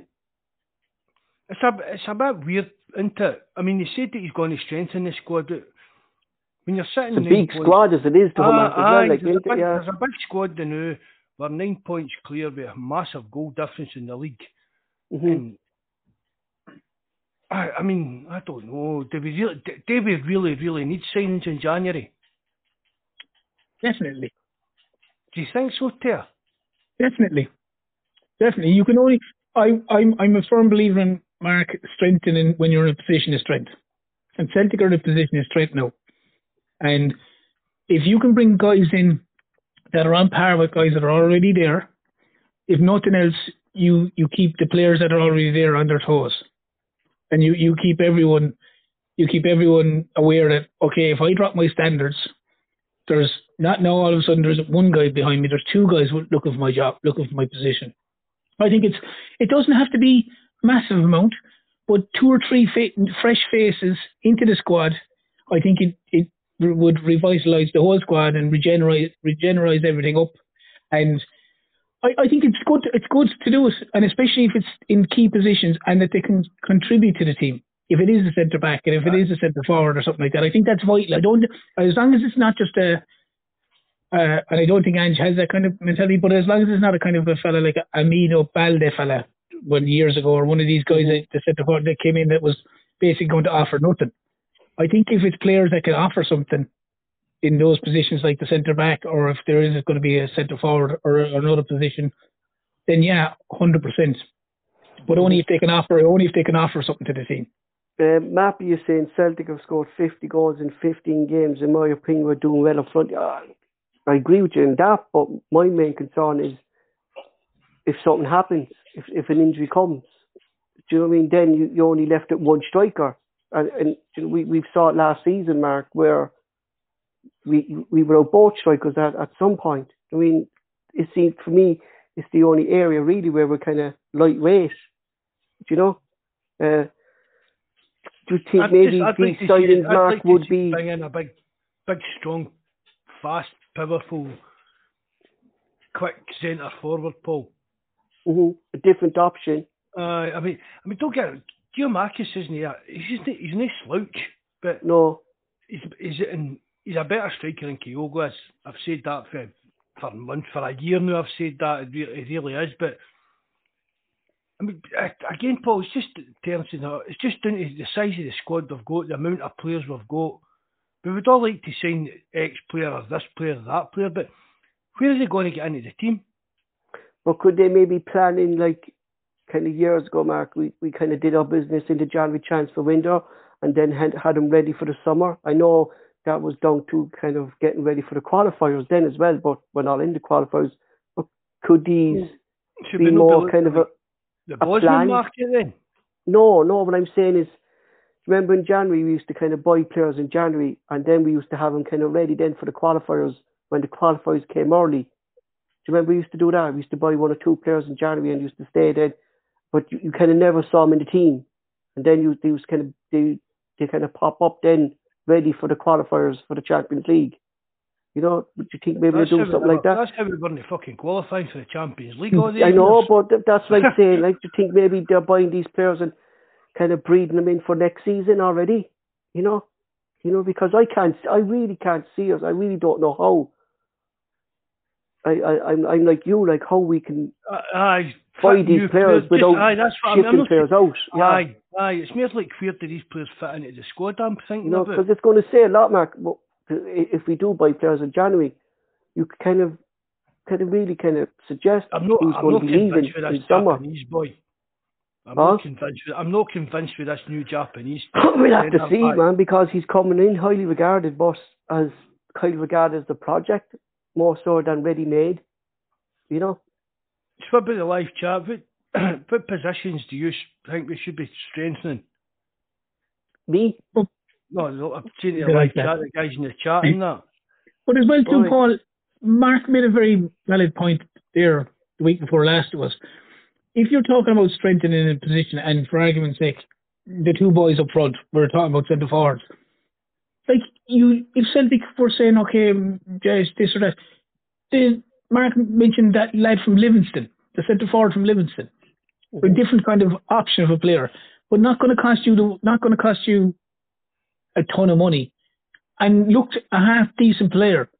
Like, if Celtic didn't want to go bananas and try and bring in a top flight guy because they mightn't have the money, it's hard. It's always that bit harder to get a top flight guy during January, they seem to say, because they're always at clubs and one thing or another.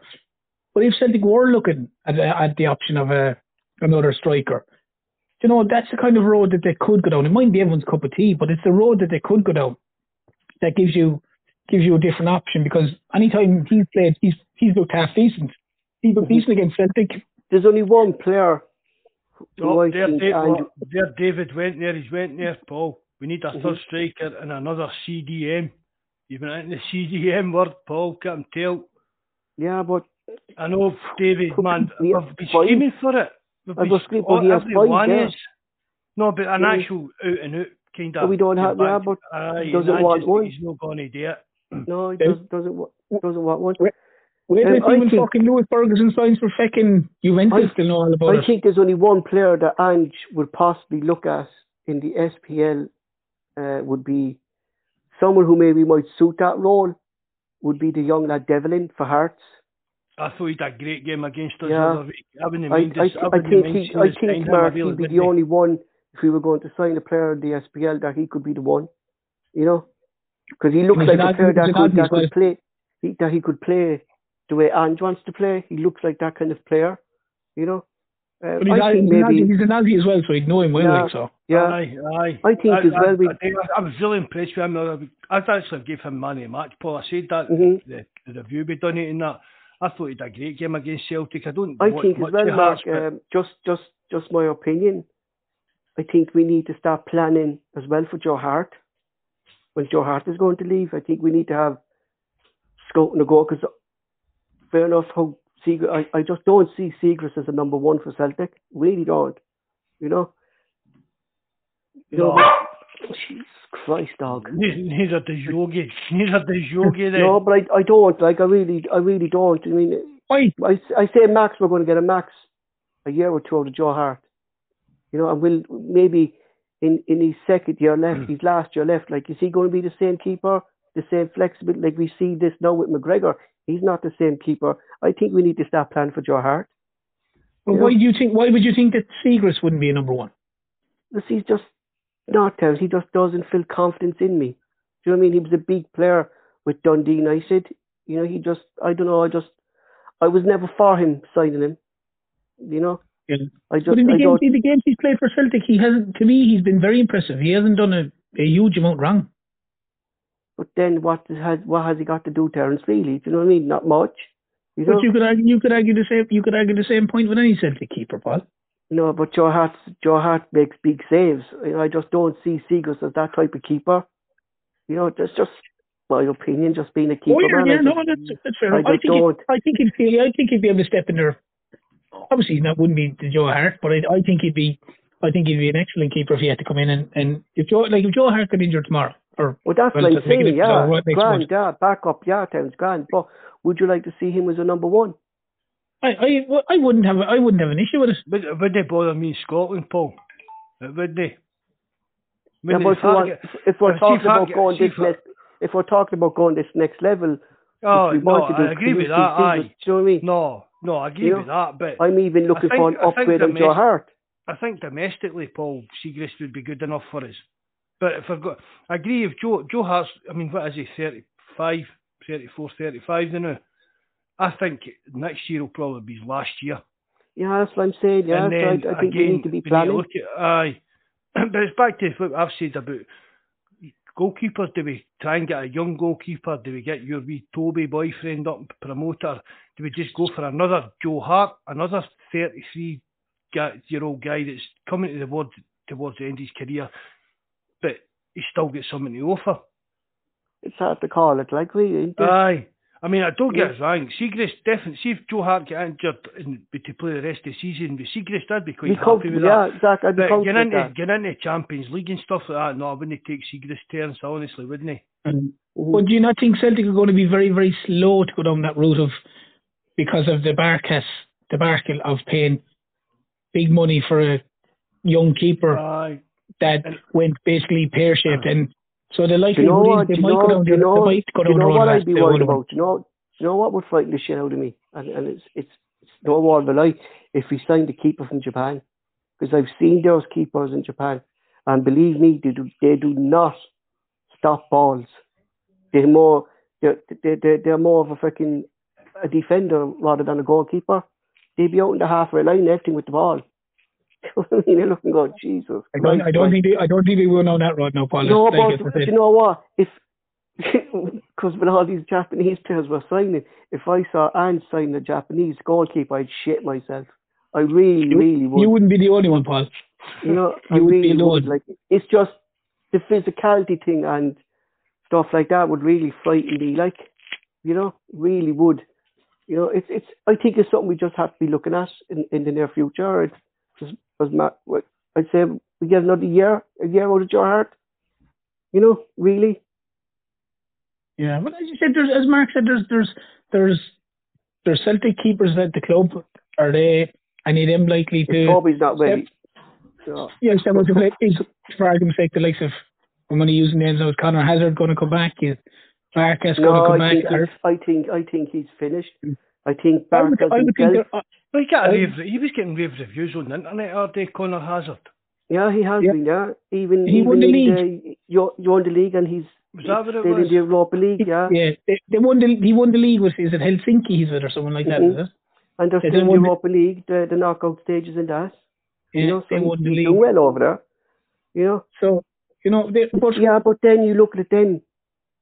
But when he was with Celtic, he was dodgy. Do you know what I mean? Some players can be good. Look at Barker as a prime example. He's a different keeper since he left. I don't think Barker himself will come back to Celtic. I think he's burnt the bridges in that one, Paul, himself. Yeah, exactly. I mean, but I think it's really it's the most important signing in your squad. And if you don't get it right, it just affects the whole. Like we've seen it 2 seasons ago with the goalkeepers. If that position is not right, your back four is not right. It builds confidence throughout the whole team as well with your team. And Celtic need to get this right. They really, really do. And hopefully we do. Honestly, I would just probably prefer we would down the route of looking for a kind of 33-year-old, that kind of route. Mm-hmm. I know it's maybe a bit of a pipe dream, but I mean, what age is David De Gea? I'm not saying David De Gea would come to Celtic, but you get that kind of. Yeah, but he's that age now. Yeah, exactly. Something like that. An older keeper that's not at the top of his game now, no good enough for the top level, stuff like that. And still want to come and win a few trophies and stuff, rather. Well, I'd say, Mark, that could be the template they're going to work on, because, as I said, the Joe Hart experiment, or whatever you put it, has been successful. Mm-hmm, the Barkas one has been a failure. So the likelihood is they'll go, look, we'll go with the tested and proven keeper. We know what this guy can already do. They obviously took a shot on Barkas and it didn't work out. Plus, as you said, if you try and base it more in the UK based keeper, so to speak, you're not asking a guy like Barkas to come from the Greek or from the Greek league over to the Scottish league, and there's the acclimatization, there's the whole different of everything. The likelihood is if there's a fella in the Premier League or even in the Championship in England, for argument's sake, and he's near the end of it, he's coming up to play in Scotland. It's not a cultural difference. You know what I mean? There's no big shock to him. It's going from one of the English leagues maybe up to the Scottish league. It's not a big difference. Whereas you're trying to bring a guy from the Greek league or one of these other leagues over, they just maybe have set, like Barkas didn't settle obviously with COVID and the whole lot. So it more than likely could be the template that they will work off, Mark. Mm-hmm. I think it's the best way to go. Unless you've got like an exceptional young keeper. But even that, I mean, when Fraser Foster, and before that was probably I've been forgot his name, the Scottish guy. That's Gordon? Shocking. Greg Gordon? No, who was the young keeper? David something. Marshall. God, that's shocking. Forgetting that. That's too bad. Names. Aye, but I mean, he was probably he was like another good young keeper that was coming through, but it just wasn't quite good enough for Celtic, wasn't it? Young keepers, it's weird. I think it's hard for a young keeper to come through a team like Celtic, even like Rangers or stuff. I think it's a really hard position for a young keeper to prove themselves in. It's very rare. Toby needs to go out and loan before he can make that next step. That I think that will be the next step in Toby's Celtic career. Maybe next season, I could see him go out and loan, but he's still only 19. I mean, is it too early as well for him to go out and loan? I like him to stay at Celtic till at least he's 20 and go out and loan then. I'd rather him go out and play games, Paul, because like the one thing that everyone can correct me if I'm wrong, but it's very rare you see a keeper in goals and he's 21 or 22. Even in the Premiership, I could be wrong now, but it's very rare you see a young keeper in goals, whereas there are always a lot of like for Southampton. Well, okay, he's one, but like I mean, you have a lot of them. Like that's not the norm. And to make goalkeepers that's experienced, it counts. Yeah, this fella, Benzunu boy, is just a different level. He's an exception to the rule. Yeah. It's like Donnarumma kind of thing. He's an exception to the rule. The majority of goalkeepers are a bit older. The majority of goalkeepers are probably their best ones to hit their 30s. They really are. It all comes down to the experience of playing the position.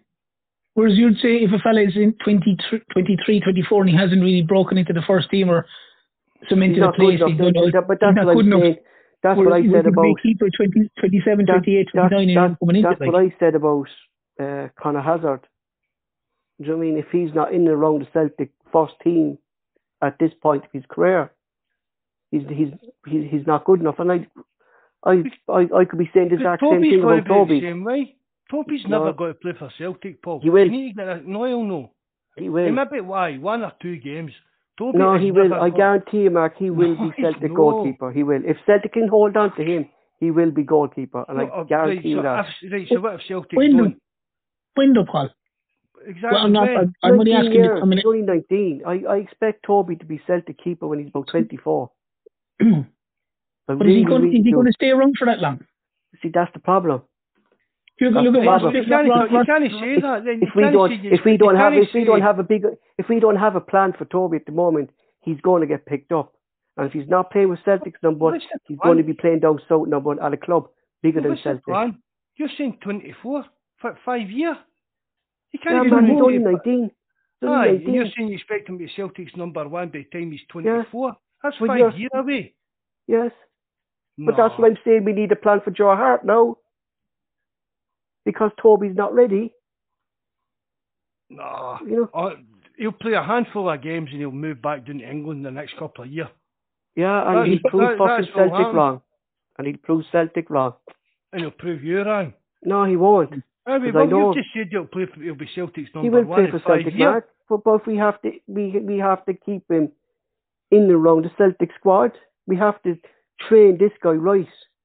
Do you know what I mean? This guy is being watched by Spurs again. They want him back again. Bryson would you sell them then? Huh? Do you think you're going to get into the team? Well, how do you know? Well, how do you know he is in 5 years? You're saying you expect him to be Celtic goalkeeper in 5 years' time. Yeah, he could be all your Mark. He could be like Benazzano. We could see him in Celtic goalkeeper. He's 23. He could be one of these different keepers. Do you get me? He could be. Yeah. But so I'm saying anything. I mean, the first game against Real Madrid, he was absolutely honking. Right, he got man of the match in the second game, but he's a 19-year-old, Paul, and he's not even getting a sniff right. I'm just saying he's taking him as failure. Him and Boss and Lowell and Bivata, right? But Paul, you're talking about in 5 years' time. A hell of a lot can happen in 5 years' time. What if Ange's away and the next manager just doesn't fancy him? You can't sit there and say that he'll be Celtic's I'm saying, number Mark, one if he's still at Celtic at this stage, he will be a number one. I think it's a risk worth taking in keeping this lad at Celtic. Oh, I agree. No, I agree with that. That's what I'm saying. But I just don't think it will happen. I really don't. But do you think from the young lad, Paul, that Toby, that he'd be happy just to be, in a sense, a bit part? Not even a bit part player, just around the first team squad, not really getting many games till he's 24. And loan every season. Yeah, I think we'll have to see. We'll have to see. Like at the moment, he's 19 and he's shown great potential. All right. Yeah. So maybe in 2 years' time, we'll actually see where Toby is in the squad, and we can judge him then. Do you know what I mean? We'll see what the plan is for Celtic. But at the moment, I'm saying he's not ready. He's 19 years of age. If you're saying Joe Hart, he needs to go on when he's about 21. I know, but if Joe Hart, 19-year-old out when he's 19 years of age, he's too young to be playing week in and week out at the moment with a senior squad. I think one, he can be. That's my own opinion, and we're all opinions are different. But if Joe Hart is, if you're saying that Joe Hart potentially, and I agree with you, could be gone in 2 years, then surely they should. If this young lad Toby is, if he's ready, he should be given a chance. Yeah, definitely. Then if they think that he's the right man for the job, then they should be putting him in. But I can't see anyway, Paul, how it could be till he's 24, which is like 5 years old. Well, because I know, but who's to say that Celtic don't have? Let Terence finish. But who's to say, Paul, that in 5 years' time that Celtic don't have, for argument's sake, a Fraser Foster style goalkeeper in goals? Do you know, 5 years in football, Celtic squad could have changed 2 times over. So but I know, but they could have a phenomenal keeper in goals in 5 years' time. You're writing off this keeper, I'm not writing off. Nobody's writing him off, Paul. What we're saying is he's only a young guy. You're talking about what's going to be happening. We could all be dead in 5 years' time. That's what I'm saying, Mark. What I'm saying is, like, 22. If this lad is progressed the way he's progressing, 22, 23, he'd be well able to come into this Celtic team if he's progressing the way he is. That I don't dispute. I don't dispute that for one sec, Paul. All what I would say is... How many games he played this season, Paul? He's played none this season, Mark, with the first team. No. Many games has he played this season in the Champions League? He's played in the World Champions League squad because Ange wants him in. Ange doesn't want him in. How many goals did he let in? Did you see him in that first Real Madrid Mark, game, is a different level, Mark, to Real Madrid youth and Celtic youth. Come on. How? Of course there is, Mark. Real Madrid youth are well above Celtic's fucking youth. But did he not get man of the match in the second game? He did, yes. Right, so where's the difference then? He get pumped rotten and embarrassed rotten in that first game. Some of the goals he let in was shocking. He didn't but get you in could the say, Mark, as well, like the defence was shocking that day. He doesn't get into Lowland League games. Because he's not in the squads, Mark. He's not that's what I'm saying, Paul. But that's my problem. That's what I'm trying to say to you. We have a risk of losing this keeper at the moment because Ange doesn't want him involved in the B team. Ange wants him training with Stevie Woods and Joe Hart. So there's a plan here. He can still train with him. He can't play in the Lowland League because he's a foreigner. No, it's not that reason, Mark. It's not that reason. No, Ange specifically doesn't want him down there. He wants him training with Stevie Woods. He can still train with Stevie Woods and play for the youth, Paul. He can still play. Yeah, but you're not listening to me, Mark. They don't want that. Why? That's why they signed this keeper, Clark. So Clark will be the number one for the B team. And Toby has taken the step up to the senior squad. A step up to what? Fourth choice? How's that a step up? Yeah, Mark, he's only 19. That's a huge step up for a 19-year-old goalkeeper. To the fourth choice. Do you think, Paul... It's huge. It's a huge step up, Mark. Do you think, Paul... though, from he's a young lad, he's only 19, that's fair enough. But do you not think, regardless of your sport, if you're 18 or 19 or 20, whatever, the most important thing for that young lad, for his development, is to play a game, whatever level that is, whether it's Lowland League, I know he can't play. No, I wanted to stay at Celtic and train with Stevie Woods and Joe Hart. He's learned from a top keeper in Joe Hart. That's what I'm saying. Yeah, and then maybe a year or two, I'd put him out on loan. I wouldn't put him out on loan now because he's too young for that. I'm not disputing that. I'm not disputing that for a second. A keeper position is different than an outfield. Like an outfielder, an outfield keeper can go out 19 years of age, go out on loan, but it's different for a keeper to go out that young and loan. Hold on here, right? So he's not playing for the youths, right? He's played in the Champions League and had indifferent performances. Because he's a better keeper than Clark, and that's why he's gone down there. No, let me finish. He's now fourth choice in the first team squad, doing nothing week in, week out, but he's training with Stevie Woods and Joe Hart. You think he should go out on loan? He wouldn't be training with Stevie Woods and Joe Hart then. I'm not saying put him out on loan. I'm saying don't let him go on loan. Well, Mark, this is part of his point here then. This is part of his progress, Mark. You're not getting me. It's part of his process of training as a goalkeeper is step up a level. He's stepping up a level to train with. Yeah, but Mark, you don't understand the goalkeeper. You've never played it. A goalkeeper's position is about progress, Mark. It's about progress, Mark. Any player needs to be playing games to get better. Being fourth choice in Celtic squad, Toby needs to learn about positioning.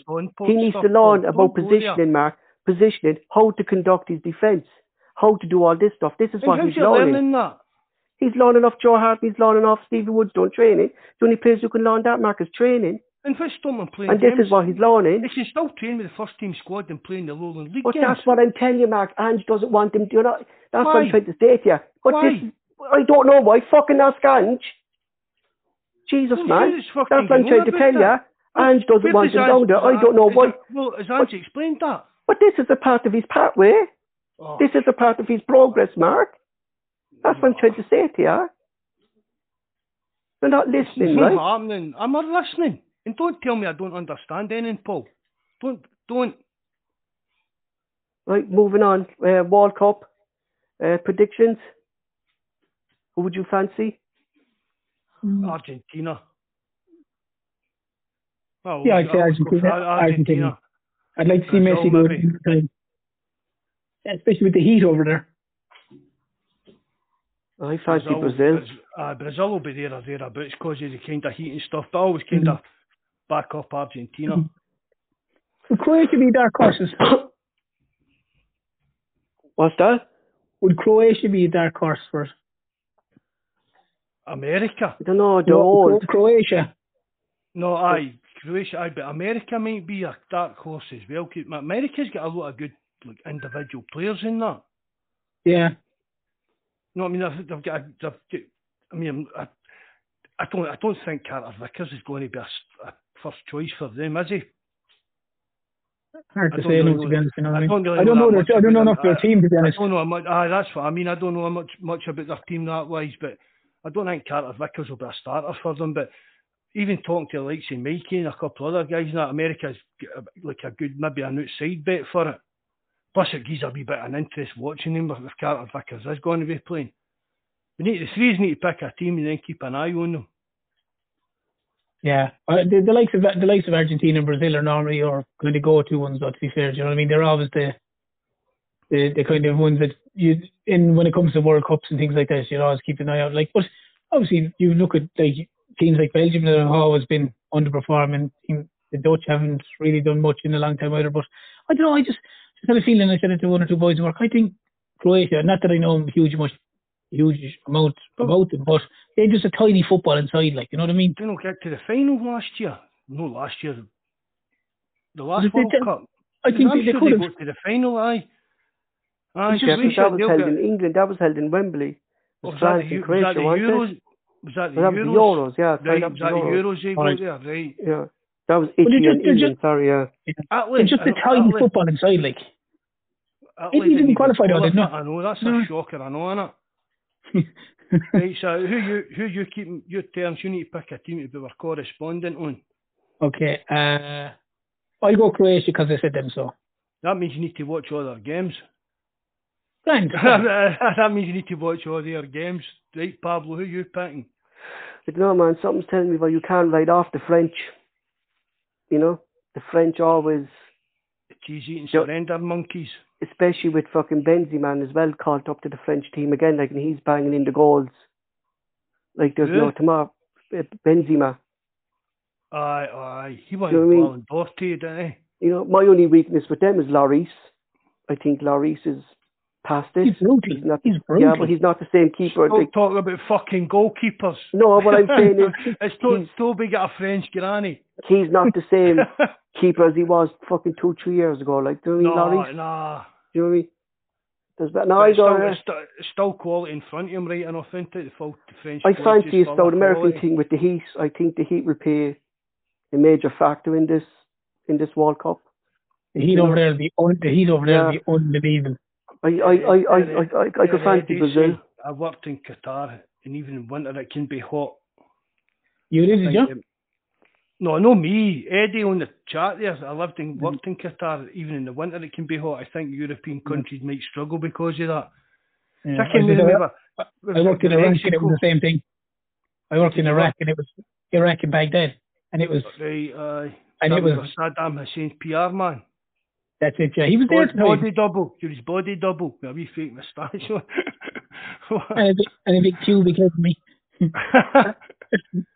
Yeah, he was that propaganda fella. There was no invasion.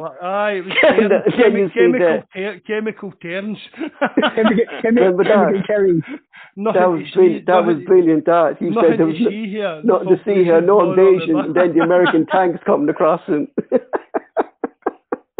It's going to be a real weird World Cup, isn't it? Of course. Oh, it'd be very strange, yeah. Very strange. 17th of December, we're going to be back, is it? 17th, I think it's against Aberdeen, is it? I don't even know what our first game back is. Aberdeen, I think I saw that, Aberdeen. Is it that late, Paul? Because I know for argument's sake, the Premiership is for their next games back are the St. Stephen's Day. No, ours is 17th. 17th of December, 12:30 away to Aberdeen. Aberdeen, yeah. You're right, Pablo, aye. Fuck, man, that's a tough game to be coming back to as well, isn't it? You know? Yeah. And then Livingston at home. Like, they're tough. Like, you look at December there, right? With Aberdeen, Livingston. Aberdeen, Livingston. St. Johnston. Christmas Eve at St. Johnston. They're tough games, like. Hibs and then the Mankeys, and then Kilmarnock. That's us to the 7th of January. We come through that with maximum points and I'll be quite happy, I think. Mm-hmm. Oh, yeah. Big time. I'll be over the 80s anyway. We can even lose the next 3 derbies and still win league on goal difference. Yeah, the goal difference is crucial, like, isn't it? Do you mean, like, Jesus Christ? I'll not come into that. But we'll have that League One be double points long before that. But hopefully they win it on the 18th of February against Aberdeen at home. Be great. Seeing as I'll be there at that game. You coming out for that, too? I am, yeah. I have my tickets, my flight booked, my tickets bought, the hotel booked. Yep. I'm indeed. Coming over Saturday. Coming? No. Well, are we, when? The 18th, we're coming over the 18th of February. That's Aberdeen at home. Right. I'm looking at the 17th of December. I'm like, that's a week. No. It's not till February. We're coming over in February. The supporters club are coming over in February. So just had it booked well in advance. Well, we need to get a meet up for that. Oh yeah, definitely. Are you coming, Paul? No. Get up to Terrence's, get her in the bus with him, stop being a shank in the bucket. Couldn't be bothered, man. A fiver in the bus. Just tell Terrence there a fiver, I'll pay my way. There's hairdryers and everything in Jury's. You'll be fine. No, I'll give it a miss. I'll be grand. 9 points clear. We've already have a goal difference of 37, like 17. It's plus 17, like. Advantage over them. As well as another point, really, Paul, when you look at it that way. Really is, like, you know what I mean? If they drop points over when they come back, I mean, Rangers really can't afford to be dropping any more games. So, I mean, they really can't. I can't see, just my opinion, I can't see Celtic dropping 9 points. Really don't. No. You know? Thanks very much, Eddie, for coming on again, mate. Nice to see you, bud. Take care. And let's be honest, see if we did lose this league by now, would you want and sacked?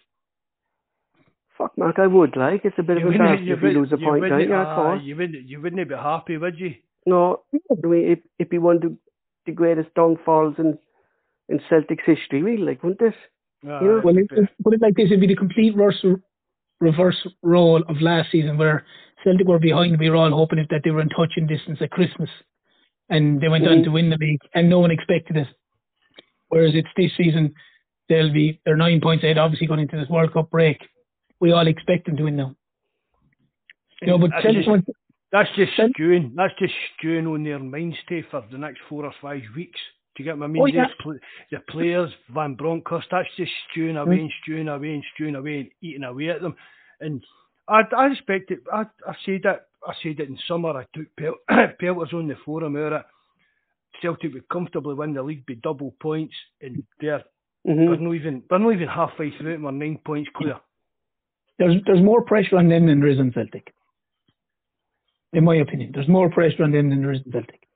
Because if Celtic keep doing what they're doing, they just won't be able to sustain it themselves, and the Rangers they'll just fold, because if Celtic keep winning and Celtic are grinding out wins like real teams that win leagues, no matter what league it is or what country you're looking at, they're grinding out wins. They're doing it the dirty way, and Rangers can't live with it. Rangers can't cope with it, and the problem is Celtic's big players, a lot of them are turning up and performing. The other side of the city, a lot of their so-called big players, some of them look like they've down tools. You know, see that camera that bust up with Van Bronckhorst yesterday. Yeah, and he was one of the he was what 20 million mark they were saying, weren't they? You know. And now he's standing at the dugout calling out the manager for a square goal. Yeah. I thought, but see, Van Bronckhorst, I like Van Bronckhorst, and he's a good coach because you don't win the league with Feyenoord if you're not a good coach. But it's just his personality doesn't suit them. No, you know, he comes out and he's quite honest. He's quite open. He's not the kind of wee snarling, kind of angry wee man that they kind of like as a manager. He seems to put this he's too honest. Aye, he's too honest, too open, just straight as a die kind of thing, Terence. Yeah, and that kills him. That kills him with them. They don't like that. Now, I will say, I do think that, not to be talking about them too much, but I do think that Kamara fella is a fine player, to be fair. So he's a surprise that they have some other fellas in their midfield and he's not playing. I'm quite comfortable he's not playing. I said it before in the podcast. It was Liam Brady. Warrior. It was Liam Brady that spotted him. Kamara, is it? Oh, yeah, it was Liam you've said that, Paul. You have said Brady. that before, I remember when Rangers were playing last season, like, and he was saying like that he should be gone from Rangers, like that he's too good for him. I know he can't even get in the team because I don't know, does he not suit the way Gio wants to play? Paul. No, but it is enough, Paul. See, a lot of them, see, as soon as a Rangers plays a good couple of games, right away, he's worth 30, 40 million. Mm-hmm. All these stories in the press. I mean, the press plays down with players. You know what I mean? So-and-so's interested in so-and-so's interested in signing so-and-so for a cut price deal because he's only get this on his blah, blah, blah stuff. Whereas all of a sudden, one of their players is a couple of good games the next time. Juventus want him for £40 million. And then they can't sell him then because they're expecting that price then, is it? Aye, because, I mean, agents got a whiff of all this kind of thing. A lot of the problems was with Morelos. Rangers could have sold Morelos and made a good, decent money on him. There was teams prepared to pay like 12, 15 million for him, but they thought... Well, he's a player, Mark, that we want you 30, could see that he wants out. He's planted out there for about 2 years, Paul. Jesus There's other ones here as well that are desperate to get Ryan Kent. Ryan Kent came up here because he met a lassie. That was I'm not even getting into what the storyline behind that is because it's wacko. But Ryan Kent came up here, but was on loan generally at first or something. He moved up here because he'd met this lassie from Motherwell. Blah blah blah blah blah. So he moved up here to join Rangers. Then the lassie and him fell out, and for that deal, he's just no wanting to be up here. Mm-hmm. And that's just basic. We're talking about how to try to bring players into the club and that. You've got to think of this kind of thing as well. But I said it's all down to the actual individual players' attitude, what they want to do, where they want to be and stuff like that. But they're in the position where we were in the last season of Lennon, when they have players who didn't want to be there. The likes of Christie, Edward, Ayer, all that kind of group. When we had they're actually in the same, because they gave contracts to Davis, Arfield, McGregor when they should have been let go, but they didn't have money to invest in the squad. That's the reason they signed them. I mean, was it they were in for Seagrass, and the only reason they didn't, because McGregor said he'd stay on for another season. That was it, wasn't it? Aye. You know. But, I mean, they wanted Seagrass to be their number one keeper for this season, wasn't it? And McGregor signed a new contract, so that blew out the window. Whether it was because the books wouldn't balance, I don't know, but that blew out the window. And I mean, don't get us wrong. We said their Seagrass would do us a job at the Premier League, the SPL level, and it did them a job at that level. But when you're getting into Europe, I don't think he's good enough. But it's just a kind of, it's that attitude that they define themselves with what we do. Do you get what I mean? Mm-hmm. We can get like £20 million for this player. So, if Celtic get that, we must be able to get that for this player. No, but look at the average age of their squad. But you can only get Paul.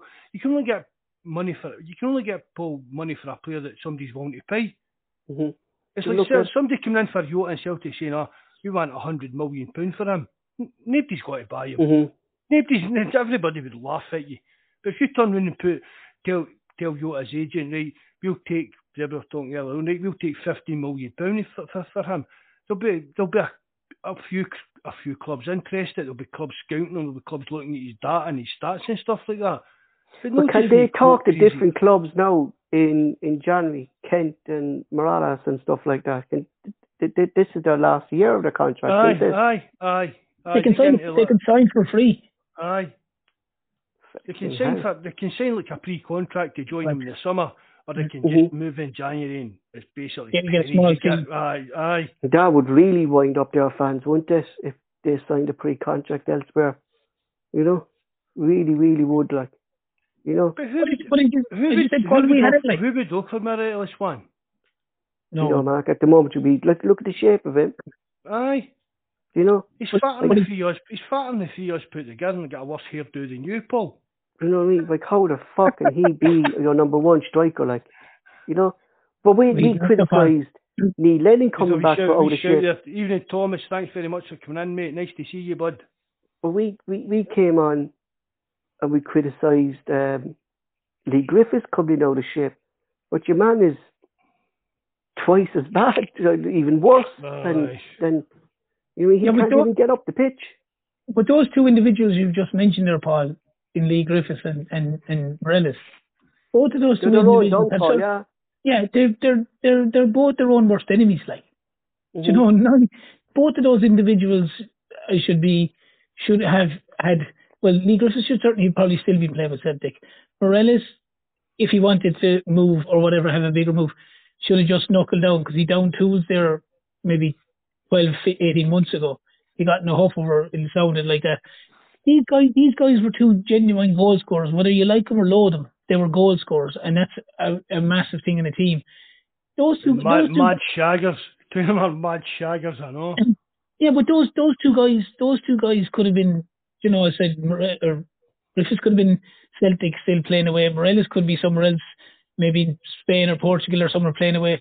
But the problem with the two boys is their attitudes are absolutely horrific. And why would anyone go near them? Why would anyone go near them with a barge pole? Because all what either of those two individuals bring is trouble and bring huge baggage with them. And you'll find that if Morelos does leave and he goes to wherever, like maybe not as bad as Griffiths, but he'll probably go and they might get maybe 2 million, $1 million for him, and he'll go to some obscure place where way down in the Spanish league or something like that. You'll never hear of him again, so to speak. So they're their own worst enemies, like the two boys. I honestly don't think you'll get that kind, even 2 million or that for him, Terence. I don't. Yeah, they're going to have them in January, don't they? Who's going to give 2 million for him in January when they can get him for free in the summer? Well, maybe, I suppose I was just using an example. But that's a very fair point. I know what you mean. If he maybe did another year, like 18 months left in his contract, but he's available for a free in the summer. And it's just it turns, but it's kind of even the levels of who's even got to take Morelos in a free. I mean, would you see if he was playing for, I don't know, say Southampton or something like that? I can't even see that, Mark. I can see him end up in South America, like a lower team there.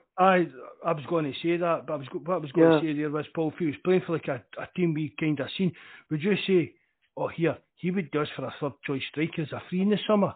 No chance. No, not the way. No. Right, David, good night, mate. Thanks very much for joining us, bud. It'll take him 2 pre-seasons to get in shape. Aye. In terms of you say there'll be South America and a free transfer of some low-level Spanish or Portuguese type of team or that. Whereas the other guy, to be fair, again, like him reloading, Kent would offer a lot more. He's mightn't be the most likeable individual that you see, but he would offer a lot more than a Morelos. You know what I mean? Maybe, as you said, he's got other things on his mind or whatever, but you could see him if he moved to a lesser side. I know he was linked with the likes of Leeds and all these before. I don't think that would be on the cards anymore. He'd probably be more Championship side now. I was going to say that too. But he'd probably do a good job down there because he's a different player down the town. Yeah, exactly. You see a different player there because he wants to leave. Yeah. Yeah, because when they want to go, when a player wants to go, we've seen it in Celtic, and obviously they're seeing it now. If nothing else Celtic learned from it is that if someone wants to go at a certain time, get the best money for them and let them go. Because the notion of holding on to players anymore is dead in the water because they basically they're down to They down tools. They act like children. There's no such thing as you've got a handful of players like Callum McGregor, James Forrest, these guys that are like kind of one club players like your of days of old, like Paul Scholes, Giggs and these kind of guys. Yeah, you don't see it anymore. You know, those the badge kissing and all that's take with a pinch of salt, because the following week they could be gone kissing another badge in another club, so it means very little to most players. But if a player wants to go, look, Celtic have learned the hard way. Make sure get the best money you can get and let them go. And hurt me on the head there. That's exactly that. See, if a player doesn't want to be at the club, you tell the way the modern football works and that, player doesn't want to be here, you tell his agent, we want this X amount. It's up to you then to get him out the club. Would you think Ivanovic falls into that? No, I don't. But I think he'll get an offer after the World Cup if he plays well. I think I agree with that. I think he will get there will be offers for Juranovic, but I don't think Juranovic is that kind of moody kind of type, Paul. And again, it's maybe only going to be a case of 6 months. You can maybe talk a player into staying for like 6 months or a year, but you can't force a player constantly to stay. No. When you're over it, see if you've got a player and he's like, just for sake, just to fling a name in it, Jota, right? Jota's been playing well, blah blah blah, and Celtic think he's worth a new contract. Right? See if Celtic say to his agent, fancy I talk about a contract, I don't know about that, we'll see what's happening.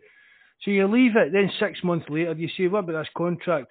No, I don't know, there's get some interest for this and that, and at some point you've got to make a decision saying, this player, he's long term, he's no in here.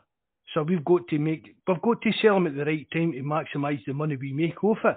And again, getting back to Peter Lille, he was one of the best at it. If a player didn't want to be here, he didn't force them to stay, but he wrung the very, very last dime out the deal. He always knew that Edward was going to go at the end of the kind of just before the transfer window. We always knew Dembele was going to go just before the end of the transfer window. But that was just Peter Lille negotiating the very last ounce of sweat, blood and tears that he could get out it. But I mean, Morelos, there have been stories in the paper that have been signing contracts for the last 18 months and not materialised. There's no anonymous bid that came in from Qatar, wasn't this? There's just China, was a £30 million bid for China or something like that, they said, wasn't it? But when these players are not renewing contracts, Rangers should have told their agents last summer, look, if they're not signing a new contract, we want rid of them. We get money, get them out the club, and they've not done it. And when you do stuff like that, it all comes back to bite you in the butt. Yeah, backfire, Mark. Look, we learned the hard way ourselves, boys. I mean, see the stories with Morelos going to China for 30 million. We knew that was bullshit. No. But there's probably but they even say Napoli were in there, Mark, and Napoli never ever came out, and there was Benfica, Sporting Lisbon. These teams never even came out and looked at them or made a bid. Like, there was no bid. Like, it was just all bullshit. Yeah, and it was one. It was mostly the Daily Record, wasn't it, that were putting out there. You know? And what Rangers should have done was, Paul, see when there was teams willing to pay, even say 12 million, just fucking take that. Yeah, because they couldn't, Mark, because they'd be uproar anyway over the paper. Because they've been in the paper, we've got this bid for China and so-and-so's want to pay 30 million this and that, which was all just bullshit. So they should have just asked, but that's Celtic never, Celtic don't do that. Celtic we got 5 million for Christie, who had 6 months in his contract. Like, do you know what I mean? Peter Lord was brilliant, all right, in fairness to him, like. Definitely.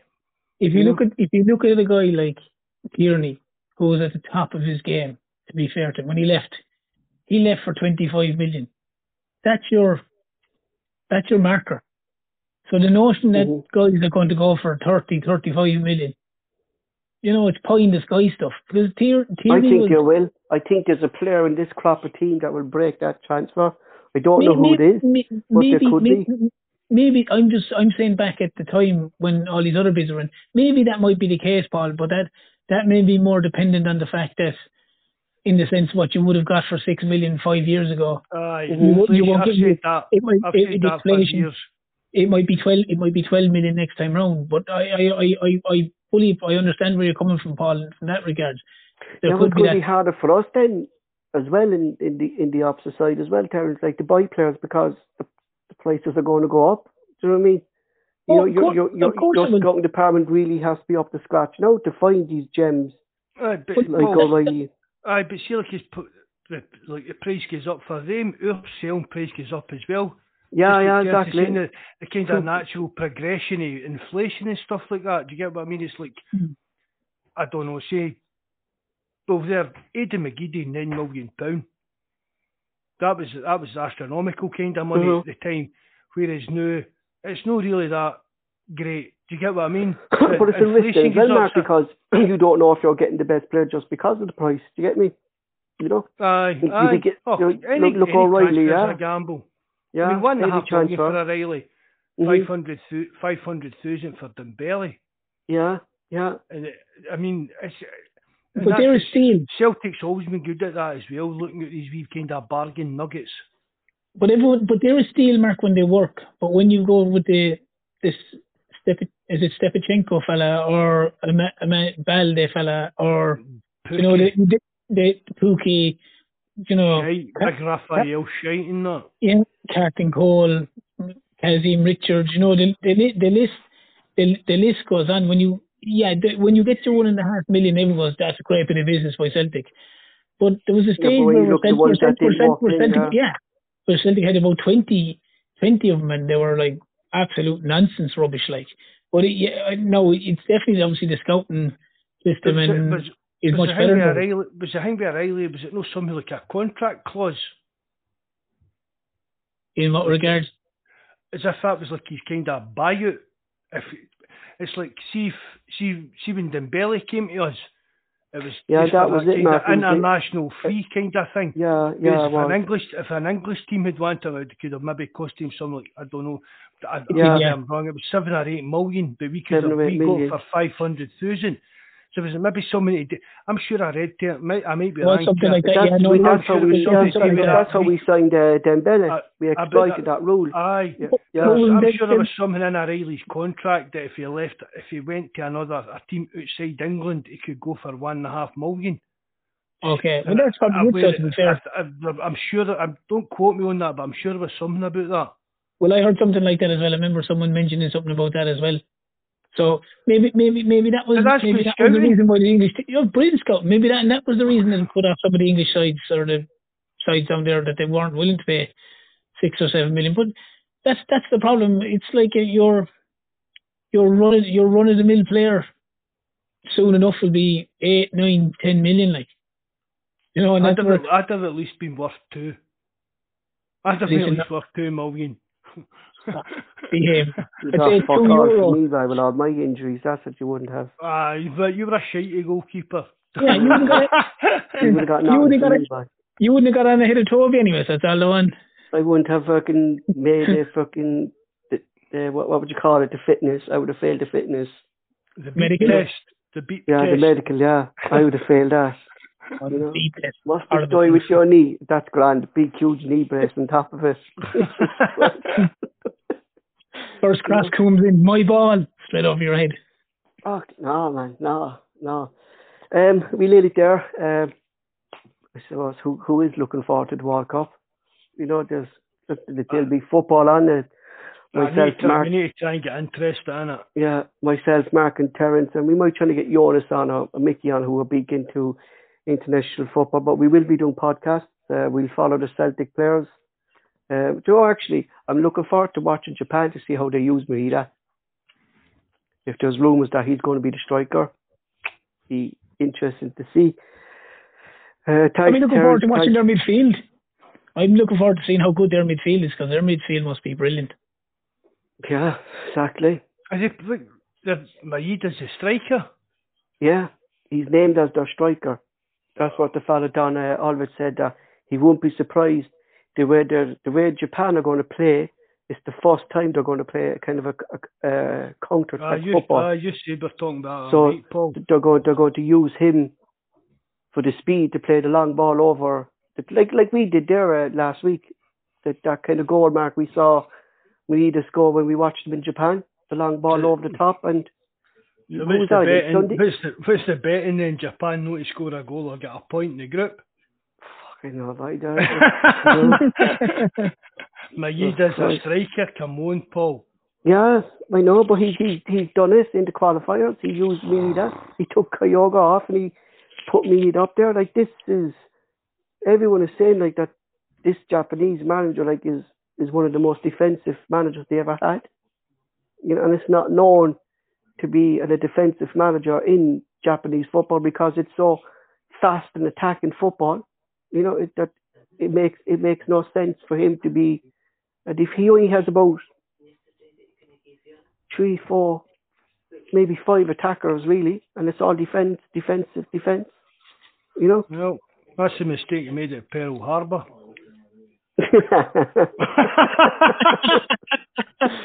Jesus. I thought we got our channel deleted. I think we'll wind that down for the night, lads. Yeah, exactly. Good to love, Paul. Big shout outs to Toby, Paul. Go for it. Tell him you love him. Just shout it out. Toby, just admit it. I was going to say there, but we're not going to talk about Toby anymore because we've different opinions. And Mark was close the show. It's not just banter, Paul, man. You know what I mean? It's just a laugh and a joke, but no hassles about it. Thanks very much, Pablo. Same to you, Ters. You're always great when you come on. But don't know, we join United Ireland. He's shat in the bucket again and sitting with Jabber probably somewhere shaking in a bucket. Everybody that listens in, we really appreciate it. Hope you enjoyed it. Everybody that listens back, brilliant. And remember our Christmas appeal, the link's in the description box below. If you can afford to get in, please do. Good night, lads. Hail, hail. God bless.